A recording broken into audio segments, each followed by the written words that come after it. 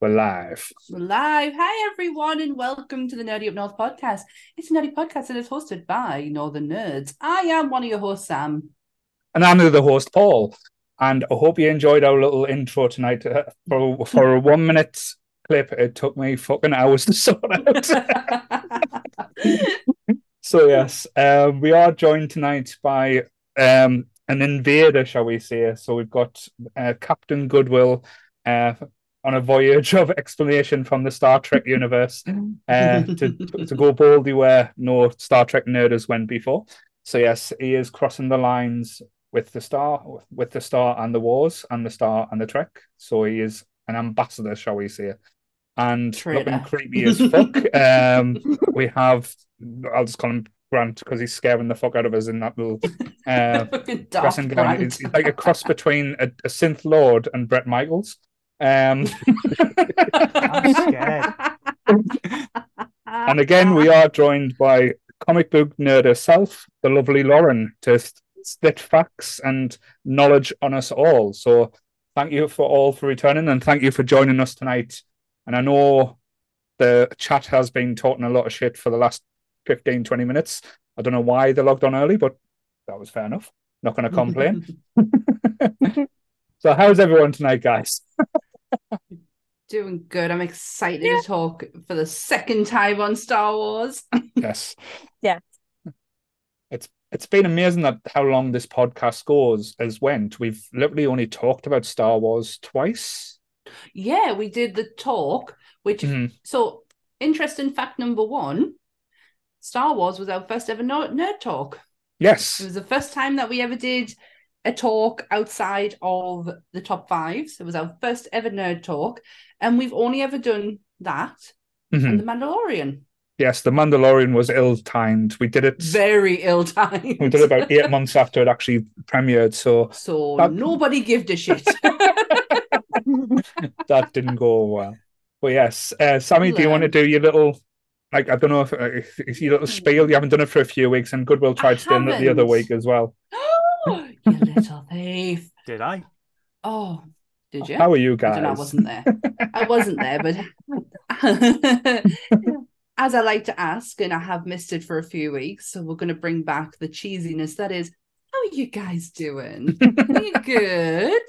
And what have you been watching? So I'll let Lauren go first. Friggin' enthusiasm of you all.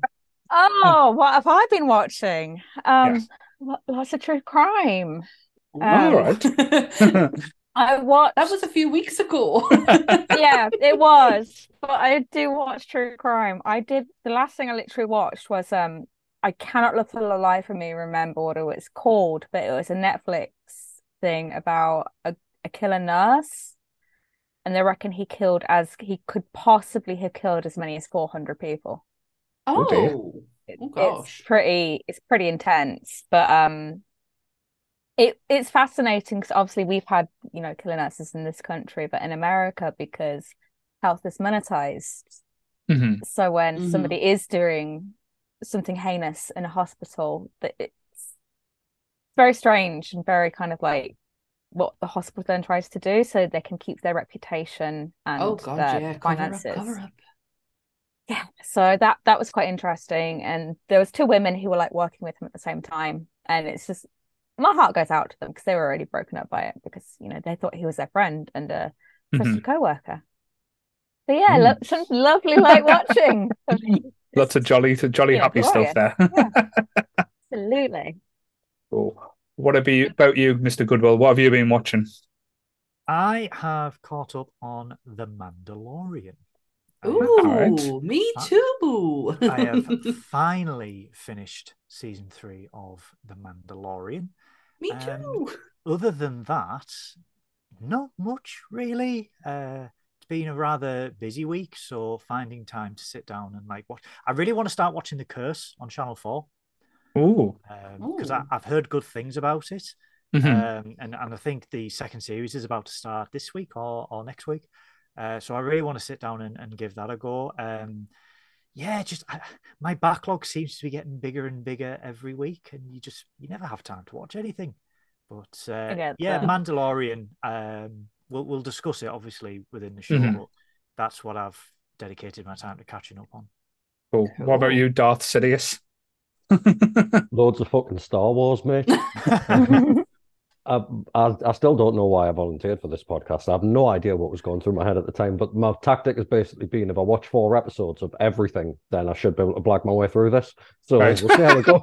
It's going to be lovely to have a fresh perspective on it, though, because Yeah. we've Yes. all been fans such for like a long time, and you're just getting like Mhm. now. It'll be really interesting to hear your perspective on it. That's pretty To cool. see if he is a fan of it. That's going to be the first question, really. Can we convert you? Well, he's definitely in the dark side. Yes. That's going to be a few questions later on as well. So yeah. Mm. What about you, lovely Sammy? What have you been watching? Oh, I've been catching up with The Mandalorian, like Goodwill. Mhm. I've finished it. Brooklyn Nine-Nine, we're still on that journey. We're still going through it for the second time. And I went to see Return of the Jedi on Friday Ooh. at the What was big it like? on the big screen. It was phenomenal. It was such an experience. I know it's watching a film that I've seen like a million times before, but Mhm. to experience it in like Mhm. in your face, like it was absolutely brilliant. The cinema was packed, which was brilliant. It was just fun. It was a really fun experience. I loved it. That's about Same. it. I haven't really watched anything else. Oh no, I'm such a liar. We're back on Clone Wars. All We're right. trying to get Clone Wars into Rebels, so we're kind of like, because we're really excited for Ahsoka, Mm. which I'm sure we're gonna like get into, but we want to understand a bit more. We know we can Yeah. go into it without it, but we want to be a bit more knowledgeable. Right. No? Very good. So, as being the king of trash TV, I have been Oh, good God, I'm ready. divulging into not Discovery Plus, unfortunately. Jake will be disappointed. I didn't Oh, go to no. them depths. I think you mentioned it a few months ago, that there was another new season. Well, new season. It was out last year of Ink Master, which I didn't realize. Yes, So binge watched that, and I have to say, because it had past contestants on, and a lot of the contestants I always thought were canny. But what a bunch of bellends, can I just say, on this season? Like, all of them were complete twats to each other. Like, I don't know if it Awful. was jokingly or done tongue in cheek, but the way they were critiquing and talking about each other's artwork, like, I know I get like, with us being a bit of it, like to think of myself as a bit of a designer.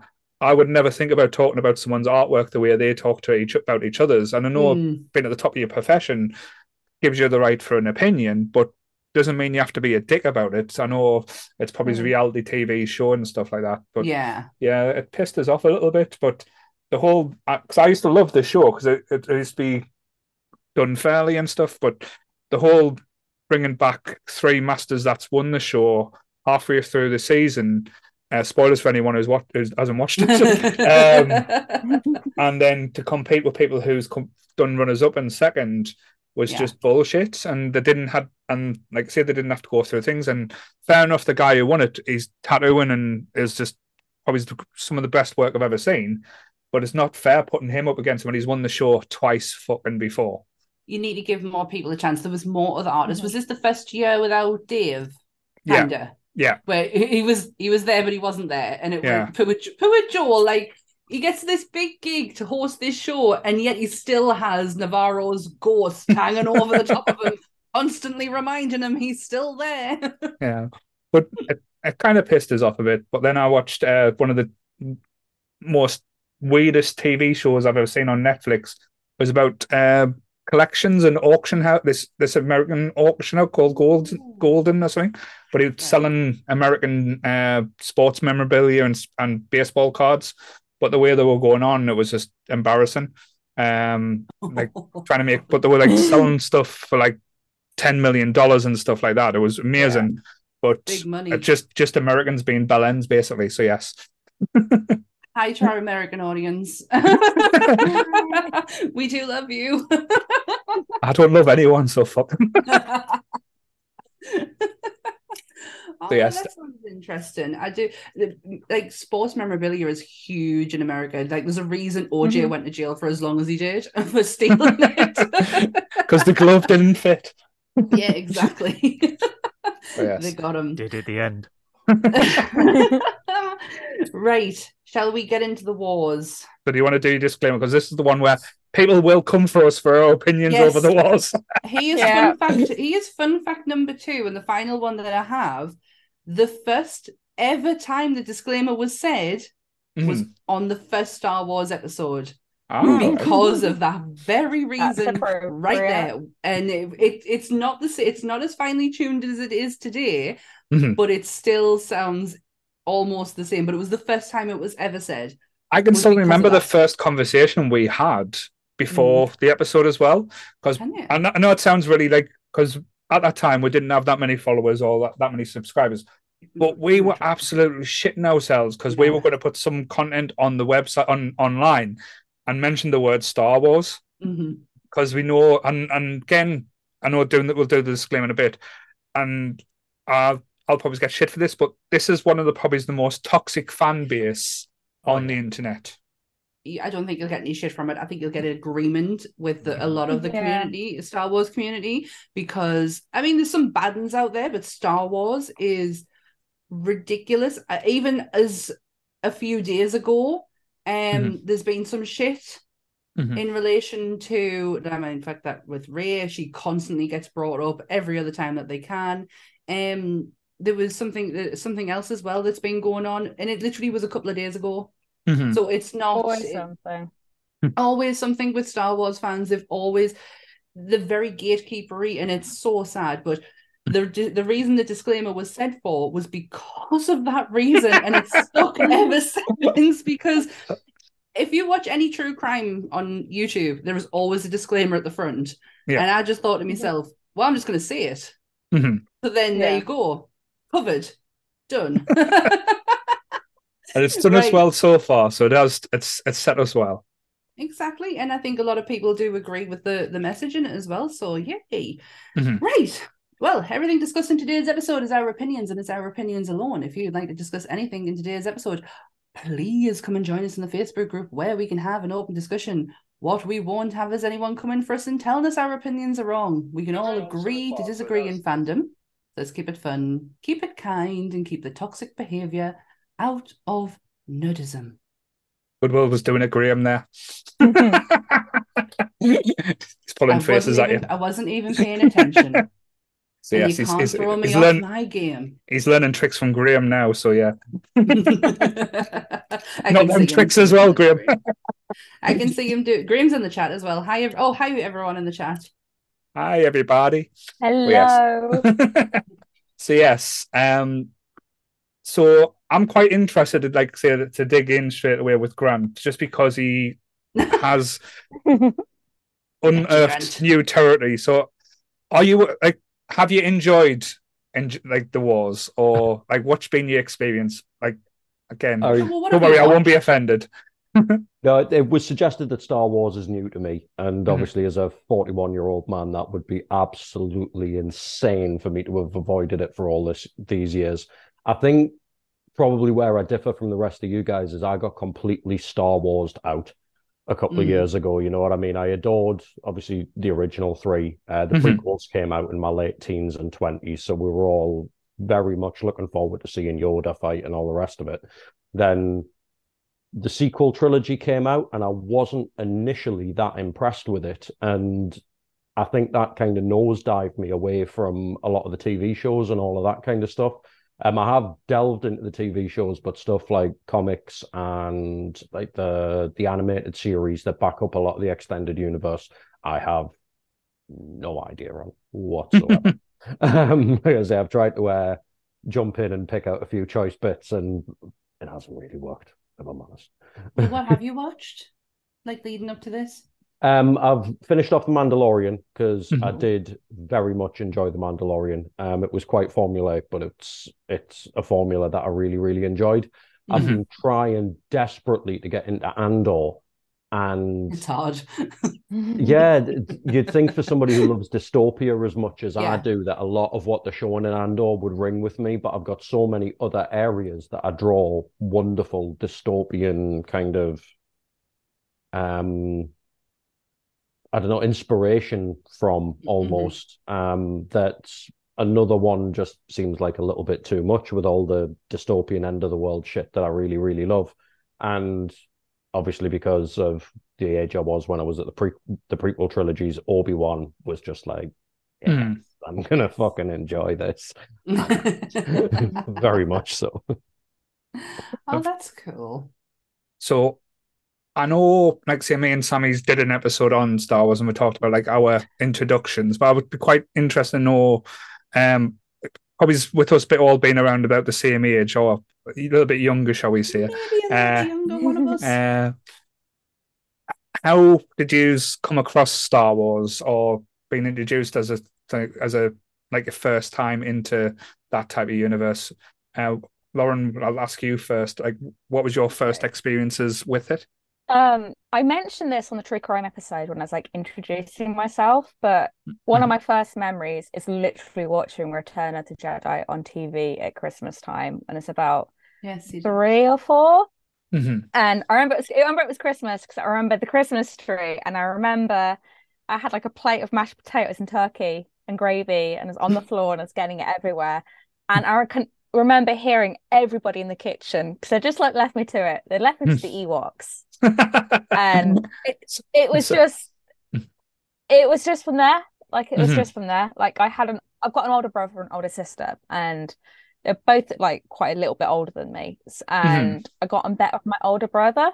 And my older brother was a little bit of a nerd, so he like watched Star Wars with me, and then like my dad gave me the Star Wars videos kind of thing, and like it was never like, oh, you're a girl, you know, go do these girl things. It's like, oh, okay, you like Star Wars, just, you know, it's like just do whatever. Like it was my happy place, so they kind of left me to it.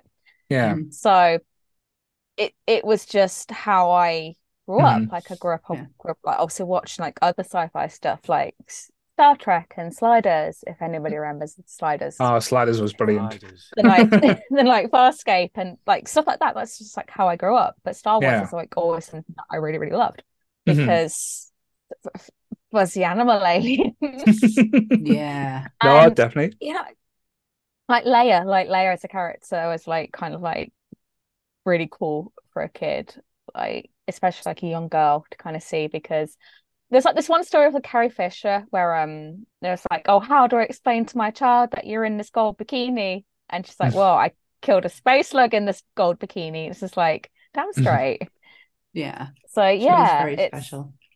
I would love so like yeah, I said, then I'd get like yeah, having that type of element, Sorry. like no, it's fine. Having that element with Carrie Fisher and like Princess Leia in the Star Wars was probably, as I said, ahead of its time for a lot of different things, because they could have painted her as the damsel in distress or like always need rescuing and stuff like that. But even from episode like not say episode 1, even from the New Hope, Star Wars, she had an attitude. She was a badass. She would always give as much shit as the person. And I know they had the love story with her and Han, but she was never like dependent on a man or anything like that. And she was always capable. And then she went and rescued Han. You know, like she wasn't scared of like going after him. She could have just ditched him and gone off and lived a very nice life somewhere rich and everything. Yeah, but she could have. No, she chose not to. I had a very similar upbringing. I mentioned this on the first one. I had an older cousin who was into Star Wars, and he got me into Star Wars, and my granddad actually got me into Star Wars. But I never fully appreciated Princess Leia as a character. It wasn't until I was older, maybe even like in my early late 20s, that I actually fully appreciated her as a very strong woman in pop culture. And I wrote this full article for when I used to work for websites, and I was just incredibly taken back at how could I have not have seen her. But I grew up in a very male-centric place. My favorite characters were all male, and I never fully appreciated what Carrie actually brought or could have brought to us as a young girl. Like, I No. don't think I understood the nuances at the Yeah. time, like, at all. I was just like, oh, she's cool. She shoots guns, you know, she can ride a speedster.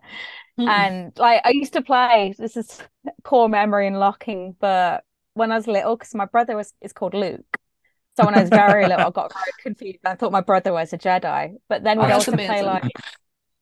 like Luke versus the Emperor, and I'd be Mhm. Luke and he'd be the Emperor, and you know, he'd kind of like tickle fight me instead of like lightning bolt me and everything, and that you know, it's just fun. But it it was never like, I don't know, because I know in some instances of people growing up when they're female and they want to like these kind of things, they're told like, oh no, play with your Barbie kind of thing or sort Mhm. of Oh thing. And no, that's I a wasn't sweeping brought up that generalization, way. but that was never like my experience, which I'm quite thankful Yeah. for, because Me Mhm. too. I still like some girly things, but I Mhm. didn't. I was never nothing was ever like kind of off limits or forbidden, like, oh no, Well, this is for the boys. Yeah, that was But like my upbringing. My mom would not allow us to have toys that represented our gender. So we weren't allowed kitchens or dolls and prams. If we asked for them, we got them. My sister very much did. And my sister liked her Barbies, but me very much into my action figures. And she just wanted us to be able to choose what we wanted to play with. She didn't want anything forced upon us because of the fact that we were girls. Mhm. So my mum is awesome. She is very, and hi, Mrs. Weatherall. Mum. But yes, Goodwill, how did you get into the wars? This is probably going to be really specific. Obviously, when I was younger, it was, I think the only sci-fi I was really into when I was younger was obviously Star Trek, and I'd seen a few other things. Star Wars had always been there, and with other kids, it was like, oh, you have to like Star Wars, Star Trek's crap. It has to be Star Wars, Star Wars, Star Wars. And it was like there was a rivalry, and I never really got it Mhm. because I'd never seen Star Wars as a whole. So I was just like, yeah, the two different things. I don't care. I like what I like. But I remember it vividly because I've had to rack my brain, because you know when you think, oh, how did I get into this? And you're just like, I've always been into it. Yeah, Mhm. it's always been there. Yeah, and then when you think, it's Yeah. like, oh God, it was actually one defining thing that got me into it. Mhm. 1996 in my primary school assembly hall, where it was like one of those. Do you remember when you used to have like a movie day or like a movie hour? Yeah. Oh Where they'd yeah, roll in yeah. the big CRT on a trolley with a Mhm. VHS, and you're like, boys, here Your we go. hungover teacher just wanted a minute. Yeah, Mr. Ashton had too much port at the pub last night. He was like, oh, we're going to go near mass today, lads. And he'd rolled in his TV and he bobbed on Return of the Jedi. Mhm. Now, this was pre 20th anniversary digital alteration. Remasters, yeah. So it was the first edition, shall we say? Yeah. So we watched that. And I mean, it's the third one. So you're just like, why is that half built? What's these teddy bears? You know what I mean? But for a kid at like 8 years old, you're like, pew, pew, bang, bang. Yeah. And I remember, and I mean, I did it earlier on. Like I got into Star Wars from that. And then obviously 97 came around. And there was this huge, because it was the 20th anniversary, there was a huge marketing push for the digitally remastered trilogy. And then obviously with it being Lucas, he's just like merchandise. Yeah. So Micro Machines had the license for all the shit. I remember them. So yeah, so my very first toy, I mean, I've got a little Hot Wheels one, but my very first toy was a Y-Wing bomber. And I've still got it to this day. I treasure that as my very first thing into Star Wars. And that's the one with the built-in R2 as well, isn't it? Yes, it is. Yeah.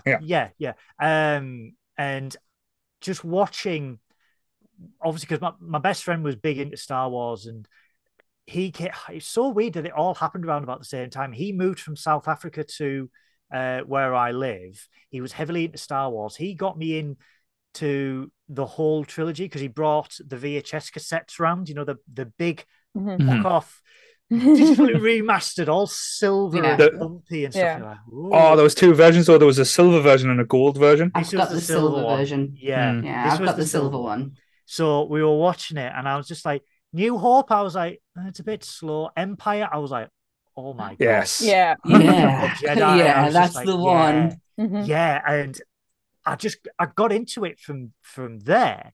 Mhm. And with me liking ships and stuff, I was like, oh, X-Wing, Falcon, TIE Fighter, yeah, I love that.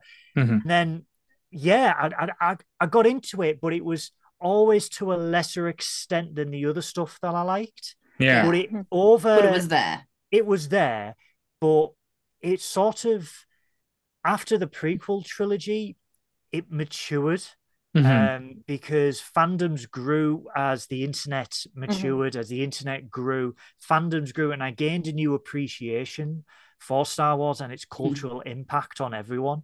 Because out of all the franchises, that is one of the hugest cultural impacts. Is Star Wars?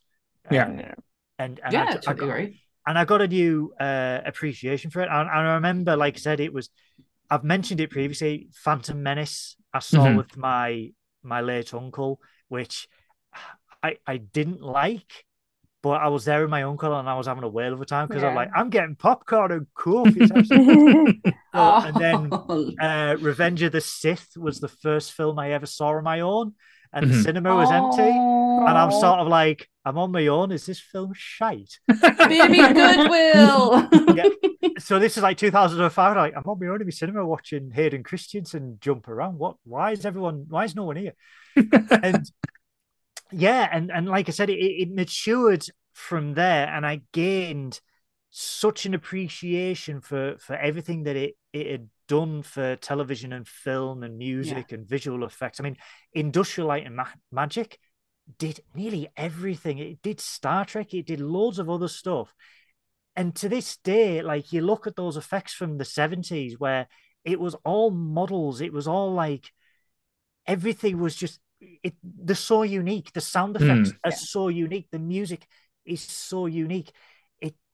My appreciation just grew all the way through. Yeah. And like I said, when The Force Awakens came around, that was like, for me, that was a major cinematic event. Because it's like, oh crap, this is Star Wars, and I'm seeing Star Wars in the cinema. Probably like how Sammy felt seeing Return of the Jedi in the cinema. It's just like, it's crazy. It's crazy, yeah. It's like, crazy. It's to think, like, it actually got to, I was so tired. I'd been out all day. I'd been out with my godson. We'd been to Beamish, and I literally had 2 minutes to turn around, get in the car, and go out. And I was so tired towards the end of the film. I was like, you know what? I've seen this a million times. I may be able to shut my eyes for a second. And I couldn't, because even though I've seen it, I didn't want to miss any of it. And there was bits in it I totally forgot about. I could not remember when the beginning bit came on. I went, hang on a minute. It's one of those. When did all this happen? Those three films, I think you can enjoy them on DVD, Blu-ray, television, whatever. But to watch them at IMAX or cinema or whatever, to watch them on a big screen, it's not a day out, it's an event. Yeah. Because they are epic and have to be seen on the big screen. Totally. I'm really lucky. Like, you're talking about when they were remastered, they actually had a cinematic re-release back then. Yeah. And my dad took me to see them. I was about 10 or 11. And one of the films, it was like, we were like the only people in there. Just little 10-year-old me and my dad. Just like, that's so cool. No, I remember when they remastered. But that's the thing, because we are of the age, and again, I keep saying we're old and shit. We are. Definitely old. We've been through all the different variations of the Star Wars, because as Goodwill said, we got the original cuts where Han shot first. Then we got the the remastered one, which came out on VHS. Then the next remastered was the Blu-ray version. Oh, no, it was the Laserdisc. Sorry, the Laserdisc version. I've got the DVD where it's got the remastered version and the original version in the same case. Which is very hard to come by now. Because I am not letting go of them. Because I know George Lucas, before he sold to Disney, says he would never release the original concepts again, because he said that wasn't his vision. That's not what he wanted for Star Wars. I bought them back in uni.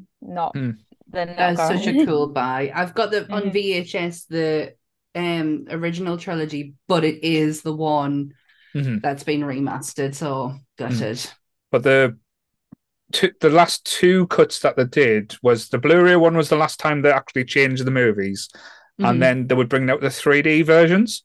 So the 3D version of the films that was originally coming to the cinema, because they released episode A New Hope in 3D. Oh no, they released The Phantom Menace in 3D. Sorry, at the cinema, and then they were bought out by Disney and they scrapped all them plans. So you could only get them with buying them on Blu-ray rather than seeing 3D in the cinema. Wow. But did anyone else freak out during the Blu-ray version when they saw the Ewoks blink? Yes. Now that you mention it, yeah, I get what you mean. Because they didn't blink before. There was just like the teddy bear type like glassed over eyes, and now like the remastered version, like the eyes blinked, and I was like, "What the fuck's going on?" God! It's now that you've mentioned it, I can not see it now. Yeah, absolutely. I just remember the little line in The Big Bang Theory when that came out, because that was 2011. Those came out, and there's a little scene where like Sheldon's bugging this blue jay on the windowsill. And Howard's like, "Come on, we need to watch this. We need to watch these before George Lucas remasters them again." Yes. That's one of Ant's favorite episodes. He loves it when the window smashes. I don't get it, but he wets himself laughing at it. Yeah, but Goodwill did a point as well, because there's two big like sci-fi genre like IPs out there that have pretty much touched or been like involved in every single pop culture like out there essence. One is Star Trek. I'll give it I'll never say anything bad about Star Trek, but Star Trek has touched so many different places and integrated itself there. But Star Wars is the other, where literally every single reference point or TV show, songs, movies have made a reference to this, and this is just unbelievable that it's still going today. And like Big Bang Theory was a huge one, like the cameos we got on that. Like the funniest one is James Earl Jones and Sheldon, where he's just basically like saying, "I like Star Wars," and thinking he's like going to get kicked off for them, and he's like, "I like Star Wars too," and just end up like then knocking 9 doors on Carrie Fisher's house, which was just the most hilarious thing. Lion King residual check burning a hole in my pocket. I used that clip for me TikTok because it's one of my favorite moments when he's like, "I guess you like Star Wars. Well, guess what? I like Star Wars too." And it's the line when he knocks on Carrie's door and Carrie goes, "It's not funny, James." "Then why am I laughing?" It still gets us. And it's such a good episode. I love it. I use that clip quite a bit on TikTok because it's so funny. Wasn't that the first time James Earl Jones and Carrie Fisher like met on screen? Possibly. Were they on screen together because like they were running away? So I don't think they ever were like in Star Wars, because obviously it was the David Prowse, the Green Cross Code Man. And then obviously James Earl Jones did the VO, and they said like Big Bang Theory brought them both together for the first time. Oh, I couldn't say for sure. I wouldn't know. No. But with it being May the 4th in a few days' time, our beloved General gets her star on the Hollywood Walk of Fame, and I, for one, cannot wait to watch it. I will find a link to watch that because that is going to be such an emotional moment. This show is a lot of different things as well, well deserved. I know like there's a lot of things we'll probably be talking about, but I think the thing that's going to be on the freshest thing on our minds here, because we've all said it. We all have just finished watching The Mandalorian season 3. I know, like I said, there's been mixed views, shall we say? And there's little Grogu popping up there. Baby. There's the baby. He's the baby. So, honest opinion now. What did people think of season 3 of The Mandalorian? Like that we got out. Seems as I've literally just finished the last episode the other day. The first thing I said was not the strongest, but I still really enjoyed it. There was some really thoroughly good parts in it. I love the relationship between Bo-Katan and Mando. I didn't realize it's the duo I wanted, but it's now the duo that I certainly most need. I thoroughly enjoyed the whole thing with Mando, with the actual place. the planet. I love seeing all the other Mandalorians. Mhm. I really didn't give a shit that Moff Gideon was there. Like, I'm like Mhm. a bit over that, but it wasn't terrible. Like I say, there was that episode with the Doctor, though. Mhm. I was so mad at that episode. There Mhm. was no payoff. No. Yeah. Absolutely no payoff. I Yeah. says to Anthony, if we've just watched that for God knows how long now, 45 minutes, and if there's no payoff, I'm going to be very upset. And I then come the last understood it. episode, I was Yeah, like, I I understood why that element was in there, was to show Yeah. that say there was still infiltrated. I can't be words right now. Infiltrating all the different areas of the rebel and still having their fingers in the pies and stuff like that. But I liked Mm. that episode, but the longer it went on, the more I'm like, oh, it's going to cut scene back to Mando action. Mhm. Yeah. Yeah. Mhm. I thought it was going to be an interwoven thread throughout the season, not one massive long yeah. episode. And then it doesn't They- really come back to No. it. They could have shortened that down and But I given think- us more Bo-Katan and Mando. But I think that's the Yeah. episode that's going to be a gateway to Ahsoka and different aspects to lead into Yeah, that. but then it should have been at the end of the season, not the beginning. Possibly, yeah. There was But we timing gotta- issues. The timing issues. Maybe just getting it out the way with was a good thing. Like, Yeah, it's no, there, it's probably. planted, it's done. But What about you? in that sense, I feel like a lot of people would have like forgotten it now. It's Mhm. just like, oh, that one kind of Mhm. thing, and like disregarded it. But yeah, they would have done a better job chopping it up and just Yeah. because that would have been a better thing of time passing. Although it was really cool was how when they had them walking around Coruscant, and then you had that scene was where lovely Grogu seeing gets Coruscant. rescued. Mhm. And he's flying through Coruscant, and it's going past the same like bits where they were walking just Yeah. like before. I So was that I was was kind of cool in how that links in. tears.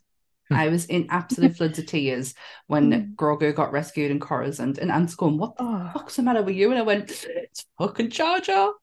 It's fucking Yeah. Jar Jar." But And that bit he's where going, "What?" And I went, Grogu's I was like, "It's the actor who plays Yeah. him." The bit where Grogu's just chilling and left with the dead Jedi. It's like, Oh, oh, just Sorry, It's- Anakin It didn't. was Anakin didn't get baby. his way with the younglings. That was No. busy. What about you, Grant? What do you feel? I mean, since episode 1 of The Mandalorian, I was just like, oh, okay, so it's a Western.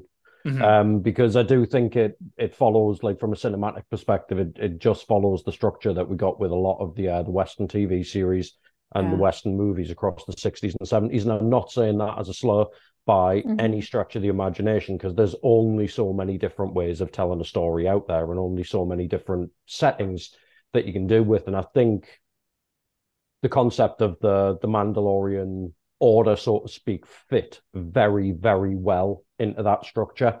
I've thoroughly enjoyed it. I do think maybe it could have done without some of the callbacks in Mhm. the early seasons. You know what I mean? Mm. That's one of the bits that I'm probably going to go off on a rant about, is the constant need to kind of go, oh, and this person, oh, and this person, and try Mhm. and leave threads out into other storytelling, when the essence of Star Wars has always been jumps in time. You know what I Mhm. mean? All of the original movies, and it kind of got lost with the original trilogy of, there's going to be a couple of months, there's going to be a couple of years between the movies Mhm. where you can kind of fill in the blanks a little bit. I think they could have done away with some of that. Mhm. The Coruscant episode brings up something interesting, because it was probably the most engaging episode that I found of the entire season. I really, really got sucked into that. And oh wow. I do think, similarly, what was said before, it's going to be a gateway into something else. They're showing, from what I've Mhm. seen of Mhm. Andor, a lot to do with the day-to-day lives and the day-to-day struggles of people that are within the universe, living under the different regimes and coming out from the other different regimes. I think that's probably, that Mhm. episode is what's going to draw me into Andor. Yeah. Whereas Okay. previously I've tried to sit and watch Andor and just being like, Ugh. oh, it's too slow, go to sleep. I do think though the producers, everyone are betting big on Thrawn as the Mm. next Thrawn next is- big, and Thrawn, that's Gonna be like huge. that's where Understandable. He's awesome. Yeah.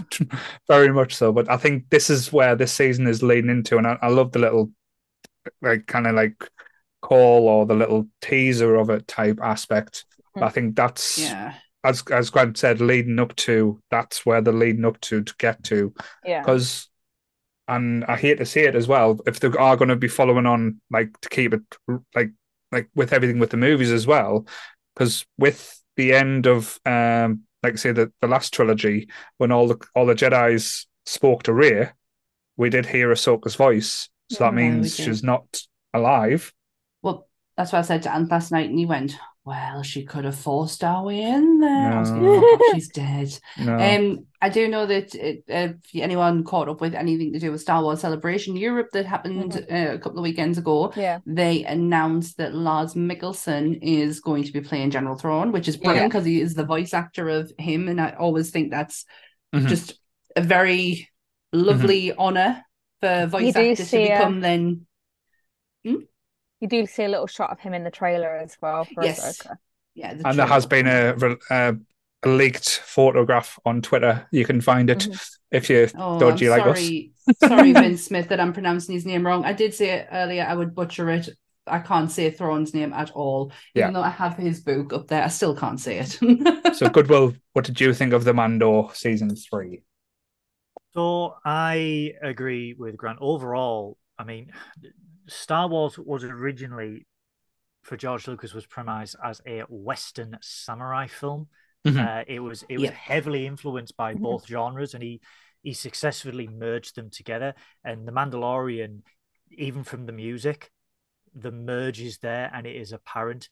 This season felt... I had a love-hate relationship with this season. I'd completely forgotten that it'd come out because I just barely saw any publicity for it. And then when it came out, I was like, okay, it's a few side quests. But then there was some episodes where I was like, oh, okay, so the Coruscant episode with the rehabilitation of the ex-Imperial, what would you call them, members or ex-Imperial staff. Yeah, bit disjointed because it was like, okay, so they're setting that up. Okay, so they're setting that up. Okay, you've done nothing with it. Right. So, but I'm much like Lauren, I'm probably betting that that's going to happen in future series or future spin-offs.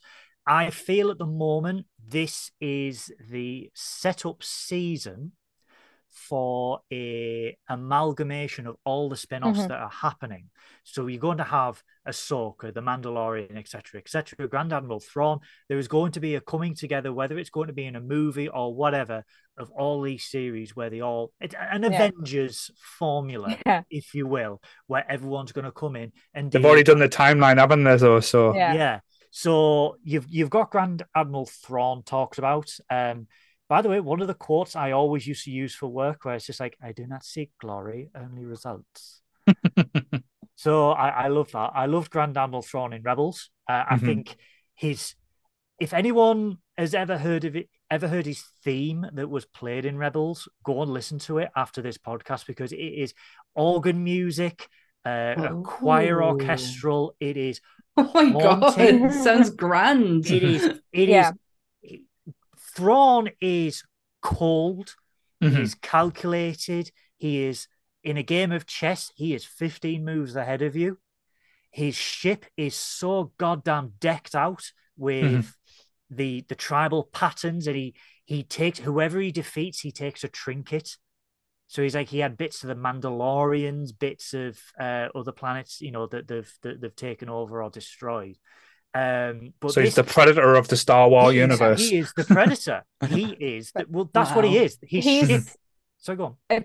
He's a true villain in like the very kind of traditional sense of villainy, but he's also super clever, and he's like a proper, like with so many villains, not just in Star Wars, there's like disparate, aspects, but he's all of those aspects of what makes villains all together. He was so calculated in Rebels, and then obviously we got a tease of it in Mando season 2 with Ahsoka, where you're like, where's Grand Admiral Thrawn? As soon as I heard that, I was like, yes, because I loved him in Rebels. But this season, the Coruscant episode felt disjointed. We got no payoff. There was a few side quest episodes where I was like, we don't need these here. But overall, the last 2 episodes Okay. Mhm. brought it back for me. Mhm. I thought, yes, this is proper Mando. For me, Yeah. though, Bo-Katan, yes, I like Bo-Katan. Katie Sackhoff is always going to be Starbuck for me, and I will always see Starbuck in Katie Sackhoff. She's been, she's been pinned to that character now. She's like the Leonard Nimoy. You can never see Leonard Nimoy as anything other than Spock. A lot of people who liked Battlestar will probably see that and go, yeah, she's good, but she's Starbuck. Yeah. But Yeah. if she gets her own series, that's fine. If she's with Mando throughout, that's fine. Mhm. I think they play off well together. Yeah. The last episode, the one thing, I mean, I would say this is like a 5 out of 10 season. Not as good as the first 2, but the one thing that really got me, and it's going to sound so goddamn pedantic, Mando is sat in front of his house. Yeah. Grogu is levitating a frog, and for fuck's sake, who at Disney thought, do you know what will top this off? What's that, Gary? A lovely fishhole, pinhole clothes. Oh, yeah, that'll really suit Star Oh. Wars, that. I hate I really Yeah. it. liked it. I really liked it. It was very outdated. Christmas special, shall I say? Yeah. It was Yeah. so It was out- almost, but it almost felt like an end. Like, I know Jon Favreau said there's no indefinite end Mm. to Yeah. The Mandalorian because it's a flaw. It did, but it didn't because there's Mhm. so Oh, much for me, stuff that they didn't. But wasn't needed. Like, there's But that it great doesn't- big fucking mythosaur. Yeah. And the Mandalore is just like, okay. Oh, I Is have, that but just sat there? but we can come back to it later. For now, we're done. We can move on to different stories and maybe come back to Mando at a later date. I quite liked it. I thought it was a lovely touch at the end. I Well, liked it, but Yeah. I just there was just so many threads. Yeah. Too many threads. It I was- know this is probably going to sound like the most weirdest thing to say. Like, if I love the first 2 seasons of The Mandalorian, but that didn't feel like, well, the last episode of season 2 did feel like Star Wars, but that Yeah. didn't feel like a Star Wars TV show. It felt like completely new. This season felt like Star Wars to me because we had space, like the space pirates, the space fights. We had like the shootouts, like not just like a Western tile where it's like Yeah. spaghetti Western. This felt like true Star Wars. That's why I got so much more invested in this season than I thought I would have. And everyone's saying, "Oh, I hate it." I was like, "I'm fucking loving this," because Didn't hate any of when it. they went to the Mando, I got like, was it Return to Oz vibes as well? I was like, just waiting for the whalers to come out, and freak us out even more. But because the first 2 seasons of The Mandalorian, it didn't feel like Star Wars. It felt more like Dune, or it felt like a spaghetti western. I was expecting Clint Eastwood. We nearly got it as well with the blue guy. I can't remember his name now. Cad Bane. But he was the Clint Eastwood of basically the season. Yeah, but he's been like that since he was first in the cartoons. Clone Wars. That's he's his so thing. good in Clone That's Wars. his thing. Yeah. Brilliant. Yeah. I love So that. good in Clone Wars. But this, to me, I know we got the Pizza the Hut spice, like space pirate bad guy from Spaceballs in it as well. But I just thought it just felt like Star Wars as well. I felt like I was watching Return of the Jedi again. Oh, I And love I that. kind of quite like that aspect. But the thing that's kind of not getting me, like, because I wish they would explain it more, is like the time jumps. Because you're not really telling you how long things are going to be, or what stage we're at, like compared to like Return of the Jedi, or just so it links up a little bit better for me. Yeah, I know that. it is I really like and that. I know it is cheese balls, but it would be nice if they did give, like, even if it's just at the start of a season, just like the year Context. it currently is. Yeah. Oh, I still would be lost. They could put that in the script. Like, you could tell us where we're at, and I'd still be like, oh, right, And okay. I have got my little nitpicks, but I didn't hate it. It's just there's just some bits that just didn't, like, link up, and it's just because we don't know. They could have said, like what you just said there, Lauren. Like, they could say a bit of exposition, like when he goes back to the planet. Oh, Mando, it's been 4 years, right? Yeah. Okay, we know it's been 4 years. Do you know what I mean? You don't have to like say Yeah. this is the year. This is just say, oh, Mando, it's been 4 years. And then when he Casually comes slide back, in there. We yeah, when he accept comes the- back, yeah. We accept the opening crawls in the films, so I find it weird when there's like films where there's not one. Mhm. Like, oh, where is it? You know, where's Yeah. my little I ball of think yellow text? Because last time they isn't were at the city, it got shot up by like say stormtroopers and like Yeah. and what's he called, Gus from Breaking Bad. Um, but oh but basically, then when he's come back, it's got this modernized city that's Mhm. would have taken Yeah. years and years to cultivate and build and like get it to the level that it is. And it's like yeah. okay, and I think I saw that's somewhere it had been 2 years, right. but Yeah, I think Dave Filoni said like between the events of Boba Fett, like between the events of Skywalker training Grogu, 2 years Mhm. had passed. But it shouldn't Mhm. need Oh, that. It okay. should yeah, be in the show to explain because if you don't, if you if you've don't, not seen Boba Fett and you go Mhm. to watch Mandalorian, it's just like, wait, But hang on, why is that that there? was the issue my Mhm. dad had because my dad's not one of these people who watches everything because this is the Marvel effect that's linking into everything now. Yeah, yeah, You've literally yeah. got to watch all the content to know what's happening. So you Yeah. watched the first episode of The Mandalorian and went, "Why the fuck is the little shit back with him?" Yeah. I was like, "Have you Like, watched how Boba is he Fett?" there? And he's like, "No." I was like, "That's probably why I explained because." yeah.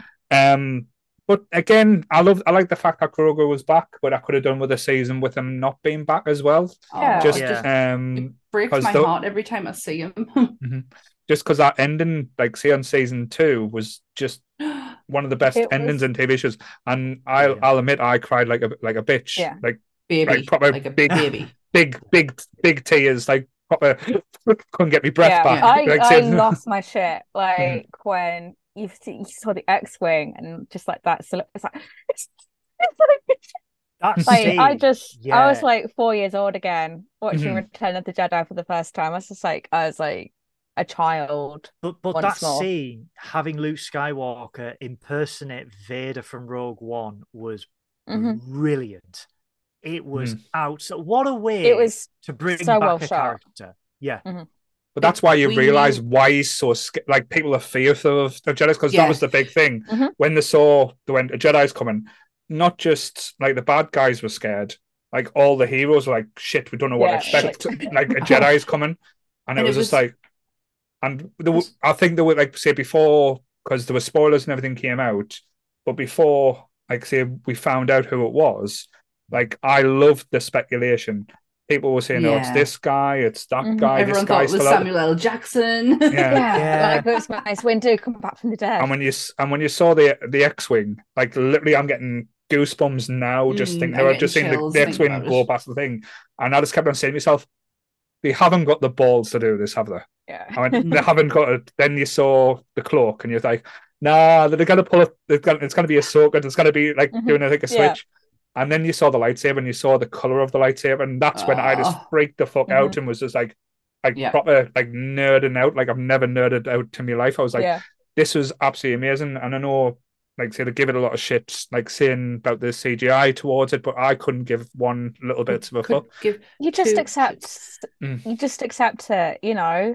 Mark Well, mhm, Hamill's aged, mhm. yeah, and you know. also if you can do a better job, Yeah. crack on. Exactly. I mean, the with Skywalker, the theories of Skywalker were really interesting, even before The Force Awakens came out, because obviously they were like, "Who's the big bad? Who's the big bad?" And they said, "Oh, well, Mark Hamill's coming in," and everyone thought Skywalker in the sequel trilogy would be the big bad because they Mhm. said, "Well, if you look at the Holy Trilogy, as it's affectionately known."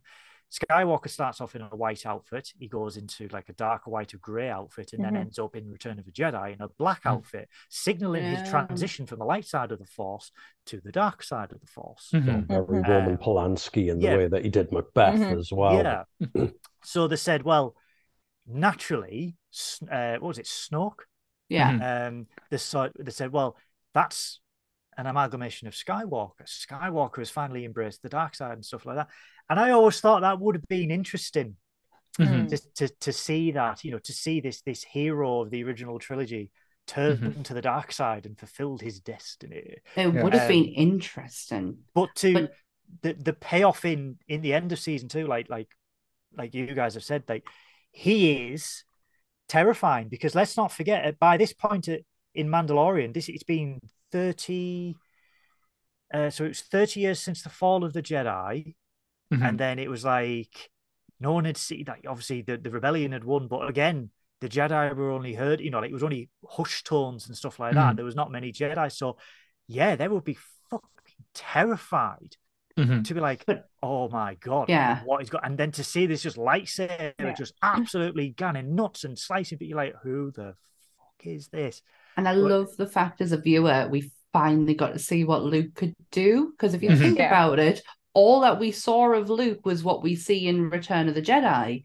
Mhm. And it's Mhm. it's something, but it's not like, holy shit, like he is a Jedi Master. We Yeah. got to see full on Luke Skywalker and the reason people are scared of him. And it was such a moment, that force choke, man, on that trooper. It was just, it's something they can never replicate No. what they did there. They And I can think never that's replicate what it did. and I think that's where Mando season 3 kind of falls down, because they try to like placate it a little bit with doing Mando 2.5, which was the Book of Boba, to try and build up, because it was never going to outdo what it did in that type of expense. There was like the only thing they could do to bring back to surprise if they brought Jar Jar Binks as a Sith Lord to come down and take down the Order, being the real Yeah. bad guy. That would have like say totally thrown a spanner in the works type thing. Oh, That'd have been Scrabble- fucking in mint. absolute.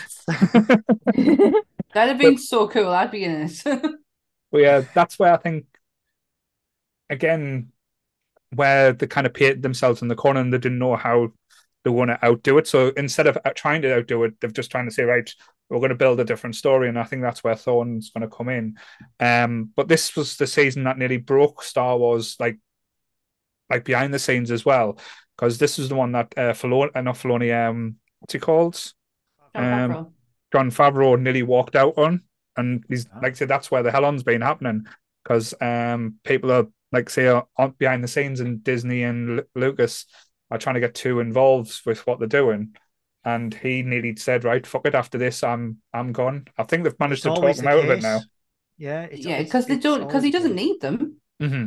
Like at the No. end of the day, Jon Favreau don't need Disney, don't need Star Wars. Like he Mm. can do on his own what he needs to. They need him more than Mhm. he needs them. Yeah, Well, absolutely. Yeah, I agree, because if you think about it, for Favreau and as well as Filoni, they are huge Star Wars fans. So for them, this is a passion project. Yeah. So Mhm. they can take it or leave it. If Oh, they get gotcha. too involved, they'll be like, right, no, see you later, bye. Sorry, bye. Sorry. Yeah, they don't need them, but Disney need them. And I think it's now in the hands of Filoni and Favreau. I don't think anyone else is going to be touching Kathleen it for a Kennedy can long fuck time. off. Sorry, Yeah, she she's can not just get very fucked. liked. She's not very liked, is she? I think with Kathleen Kennedy, there's been, because obviously it was the sequel trilogy. She helmed the sequel trilogy. Yes, Mhm. she's been with Lucas since Indiana Jones, even before Mhm. Indiana Jones. Yes, but it was more. She still didn't have the experience of heading up a studio. Mhm. Yes, she had always been there, but she was never given the responsibility prior to Mhm. run a studio and to say, you need to do that. And they just gave her the keys. Yeah. And, you know, a lot of people would argue she essentially took the keys to Star Wars and ran it into the ground with the sequel trilogy. And it was Favreau and Filoni that sort of picked it up and then went, well, we'll save it. And let's be honest, like after, when did the Mandalorian came out in 2019? Mhm. Who was So- it? The Last Jedi 2020. It In- came out in lockdown, didn't it? in the UK, but it was in America in late Yeah. 2019. It came out first, didn't it? Yeah. Because Oh yeah, because So- we were watching it on the dodgy up north. So yeah, Oh, that's right, because we didn't have Disney Plus. Yeah, That's Disney Plus we didn't have. So if you think, right, in that time period, you had The Last Jedi, which had come out, which was, you know, it was panned by a lot of Mhm. people because they were like, what what was that? So you had that. You hadn't had Rise of the Skywalker. So you had The Mandalorian, and a lot of hope on The Mandalorian was like, this is going to be shit. The way that Star I Wars is remember going, that. Yeah, Yeah. this is going to be shit.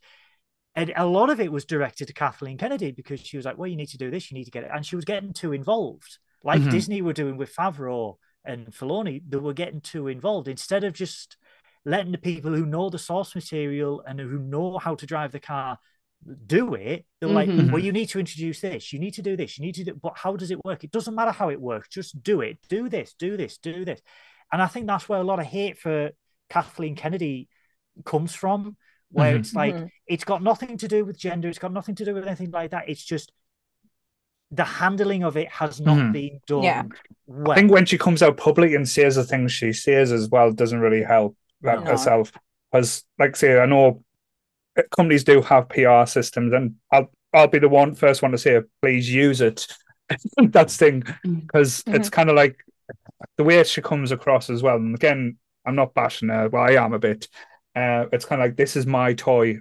This is like if she was playing football and the game wasn't going to think, this is my ball, I'm taking Yeah. it. You can't play with it if I'm not happy, and that's the way she kind of comes across. And again, See, I there know was, sorry, go on. it's a big thing to hold on to, and like say it'd be hard to let go. Like I know about these things, and like to let, if you get like a handle on things, it's very hard to let someone else play with the type of things.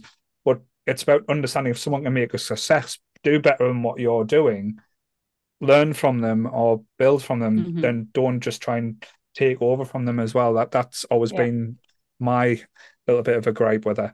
There But was an issue a couple of years ago. There was talks, there was rumblings, as there always is in Hollywood, that Kathleen Kennedy was going to get let go. Because let's be honest, Disney at the moment is an absolute shit show. It is completely running all over the place. The CEOs have gone left, right, and center. Blah blah blah. There was mumblings a couple of years ago that Kathleen Kennedy was going to get let go from LucasArts. She was going to be replaced because the trajectory that Star Wars was going was not going the way that Disney wanted it. Okay, so Last Jedi being panned, yada yada yada. What she had done quite cleverly, for her credit, quite cleverly, she had took to social media and announced that that Disney and LucasArts were working on a female-centric Star Wars series. And it was going to focus on, these female-centric rebels that were doing this and doing these operations. I think it was Rogue Squadron or something similar Was to it Rogue not Squadron. Forces of Destiny? Potentially, yeah. But she Yeah. did that without authorizing it from Jon Favreau, Dave Filoni, Disney executives, or anything like that. She just went out and went, yeah, we're doing this. And it put Disney in a really tricky position because if you imagine, if you're a really big media company like Disney and saying, yeah, that female-centric thing, that yeah, it's cancelled because we're not going to do it because we're sacking Kathleen Kennedy, it would look really bad for Disney. Yeah, she's So very clever. she quite cleverly just went, oh, you're going to get rid of me, are you? Oh, hi, Twitter. Yeah. Look at this shit that we're making. And it was just Yeah. like, and I've got to give her props for that. When you feel threatened to pull a flanker like that, Yeah, that Okay. is It so was pretty clever. ballsy. yeah, I have all of the Forces of Destiny's dolls. I got Leia, I got Padme, I got Jyn Erso, I got Rey. The only one I don't have is Ahsoka because she's very expensive.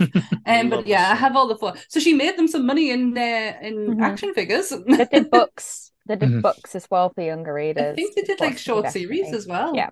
Yeah. So I'm interested in knowing, because there is a lot of different versions of Star Wars now. Like I say, you've got the books, you've got the comics, you've got the TV shows, you've got the Christmas special, you've got the Ewoks cartoon, you've got like I say, the movies.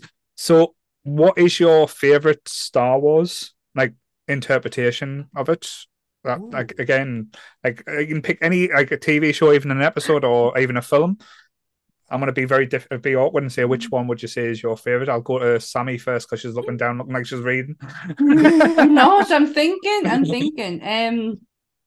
she looked very goth in that little stare in her face. Like, so It's my normal look. Oh my god. Oh god, this is so difficult.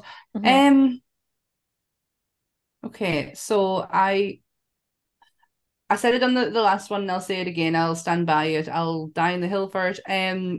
Rogue One is my favorite Star Wars film of all time. Of all time.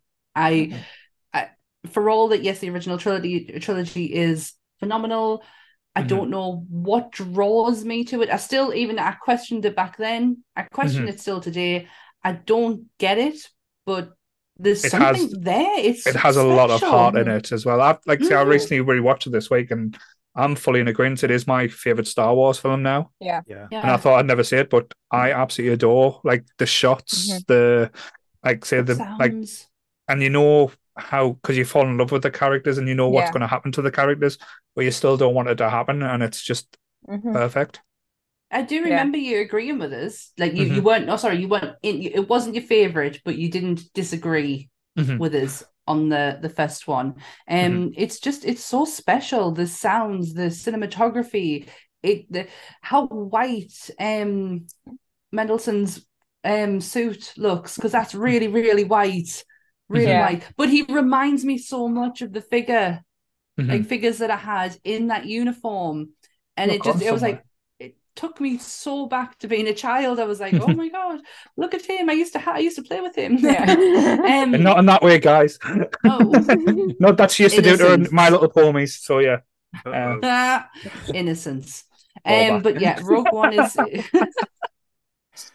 Rogue One is probably my, and I don't know if that's a controversial thing to say, given that I grew up with the original trilogy. And yes, I love the Ewoks movie. Yeah. It's one of the first ones I watched with my granddad. So I love them teddy bears. What was what one? Something a thingy and Endo or something like that, wasn't it? Oh, I can't remember now. I don't know. I don't remember know if it's got anything to do with my t-shirt that I'm wearing. I've got like Dunno. indoor summer camp. I remember the cartoons was weird. What about you, Grant? Sammy's massively preempted my fucking answer. Like, I'm sorry. from a modern perspective, I absolutely adored Rogue One.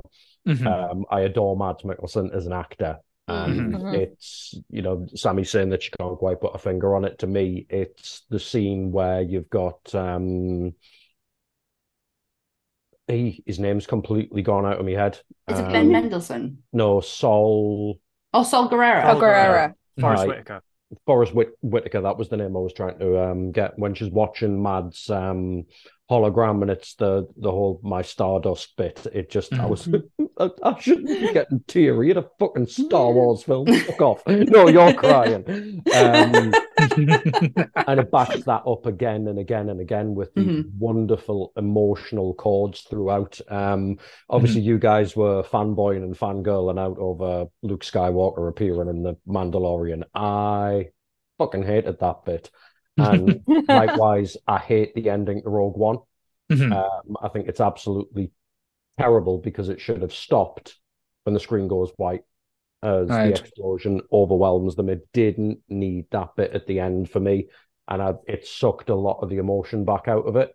Was it just too much fan service for your liking? It's not even a case of necessarily fan service. I think it spoiled the entire theme of the film because it was hitting so many emotional chords all the way through, as opposed to relying on its special effects and CGI, which obviously there is an abundance. You've got the shattered relationship between Jin and Mads Mikkelsen's character or father. I've fucking forgotten what his name is. Galen Erso. Galen Erso. Wonderful. You've got that whole hope in the face of adversity thing going on with all of them, where at every single shot, I'm going to die. I know I'm going to die, but I'm going to keep going because it's a greater good. There was all of that spinning all the way through on so many emotional levels that it just kind of went, and the emotion's gone. Yeah. And here's a little bit for the fans. We on the End of the World movies, we discussed Greenland. It's that same bit where Greenland should have ended when the fucking explosion happens and you see the rubble come down, and that should have been it. Do you think though? Do you think though? Just to put a spin on that, because obviously Rogue One is a direct prequel to A New Hope. Do you think instead of ending where it ended, it ends with the blockade runner warping out into hyperspace with a destroyer going after it, then ending? Because if you think that is a seamless then transition between the end of Rogue One to A New Hope. But do you need the seamless transition? Because there's always those jumps forward in time. Does that? Well, this is sort of like ending of it. Rogue One is an immediate prequel, though, isn't it? There's no jump in time. It's literally Rogue One ends within an hour of A New Hope starting. So to have that would have been, I think, the visual link at least would have been quite neat. But Oh, I does it still need love to that be? Darth Vader scene. Sorry. Yeah, they've still got to get somewhere far enough out to be Oh no, out of I think Imperial sometimes space and all that kind of thing. They've got to get to where Tatooine is because we Mhm. don't know where this planet is in relation to Tatooine. So maybe you do have like and we're going to hide out near this planet for a little bit and orbit it. Oh, here comes the destroyer. We're going to jump into hyperspace and go somewhere else and just kind of, Yeah. leave Yeah. that impression of leapfrogging it a little bit. But just quickly, because Sammy had fucking preempted us on both. One of my earliest Star Wars memories is those fucking Ewoks films and that Ewoks cartoon, the Ewoks You film. chihuahua. Yeah, they're weird as fucking shit.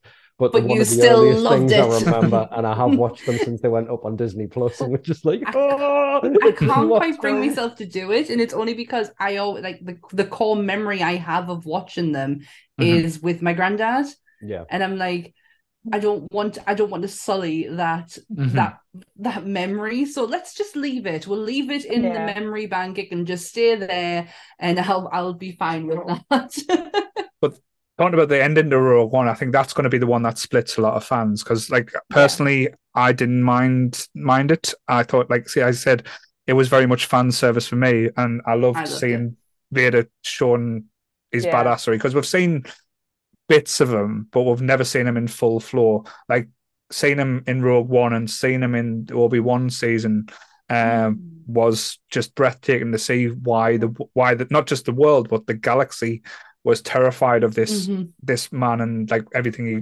like represented. Because you kind of got elements like in the movies why always imposing, always he's got a breathing problem, so that could be a little bit off-putting.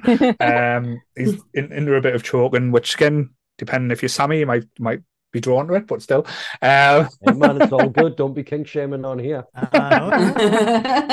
Thanks, Grant. Yeah. So what about you, Goodwill? What would you say is your favorite? I'm going to be really cheeky, and I'm going to say I've got 3 favorites.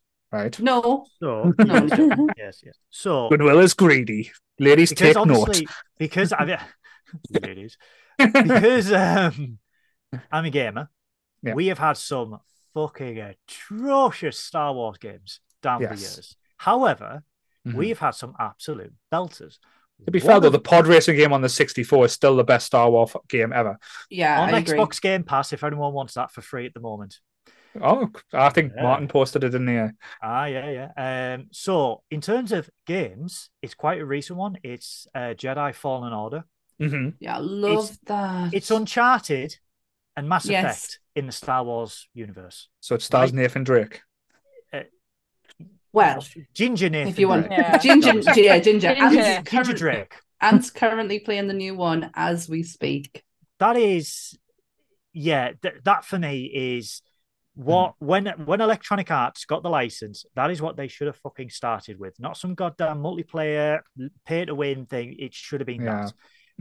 For films, if you subtract the Holy Trilogy, Rogue One, because it was such a change for Star Wars, and it was a breath of fresh air for a Star Wars film to have that, to be more somber.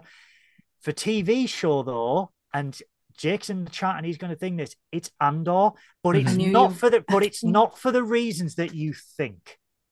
It is not. I don't really know what to think, Goodwill, because I watched a couple of episodes of it, and I wasn't getting what you and Jake were giving us. Okay, so yes, I would say that season is split up into arcs, like 3 arcs or 4 arcs, okay, which is fine. The reason why I appreciate Andor so much is Andor is set at the midway through the Empire, okay? Now, A New Hope was 77. Visual styles, hairstyles, aesthetics, everything was very 70s. You had the yellow stained plastic, you had the sideburns, mustaches, everything like that. Andor knows that this is when it is set. Yes, this is what it looked like in the 70s. Instead of retconning it like Star Trek has done or any other show would do, as retconning it, they have gone, no. If we've got these imperial workers or anything like that. They have to look like they looked in the 70s. They've got 70s haircuts, mustaches, sideburns, the lot. The music is 70s, late 70s synth, which is so on like target for it. And the aesthetics are so goddamn perfect. Like whoever was the director of photography for that knows that this is set at a specific time just before A New Hope, just before Rogue One, or 5 years before Rogue One. So the aesthetic has to remain the same. Because let's not forget, this is a galaxy far, far away. This is not like... Did you actually text Jake as well? Because Jake's just popped up in the chat. So I said, no, Jake, I'm going to talk about Andor now. No, Jake's been there. Jake's been there a little while. But hi, Jake. Hi, Jake. Should have been here. You can.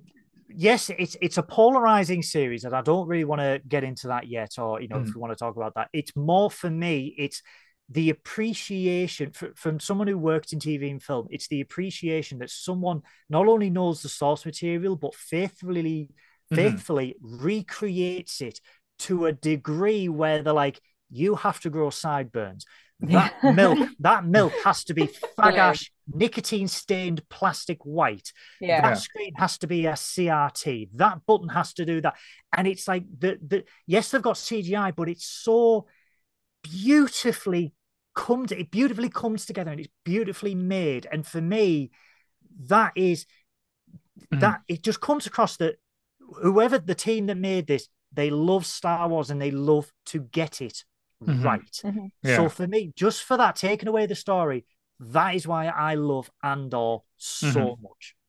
No, it's great. I think the reason why I couldn't get into it, and again, it's not saying it was bad or not saying that like it probably wasn't for me, is we got the main character in Rogue One, and I was expecting Rogue One, like a kind of like feel, and this was so far away from Rogue One that I couldn't get invested because you kind of, when you're kind of watching something, and rightly or wrongly, I was like, I wanted to be like this so much. It took me out of the thing.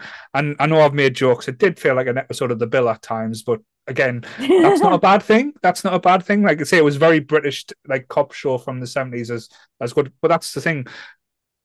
Star Wars at the time was filmed in, like say, the UK in the 70s, so it would have had that feel and that type of vibe. So I kind of get that, but I will do it because, like I say, I can't just walk away and not think it's just it's got to pay off to an extent, and it's like I said, it's like everything's divided into 3-episode arcs, and a lot of people tail off towards the 3rd episode because they're like, it's not for me, and it's like, stick with it. Because definitely it does have a payoff, but it's also very Rogue One like, as in it's a Greek tragedy in a sort of way where it's like it's got payoffs, but not the payoffs that you want. But it's payoffs you need. Payoffs you need, and it's like there are reasons why person A does this. There's a reason why person A, and it's like I get, but it's just like I said, it's a breath of fresh air. From, like Grant said, Mandalorian's formulaic. It doesn't mean it's bad, but this was a breath of fresh air. This was like, I compare it a lot to The Expanse, because The Expanse is a sci-fi show, and I was like, it's another sci-fi show. But it's like, yes, but it does things differently. And because it's different, people appreciate it for its unique qualities. And that's why I appreciate Andor above all of the TV series. I really love that answer. And I was really, I must admit, I probably was just riding on yours and Jake's train at the time. And I was like, I'm going to get into this. Yeah. Oh, I don't quite get it. Oh, I don't know. But Sammy, you would always get it, so don't worry. I'm not feeling anything like... Jesus, Paul. How was Jake liking Star Wars and I can't get into this?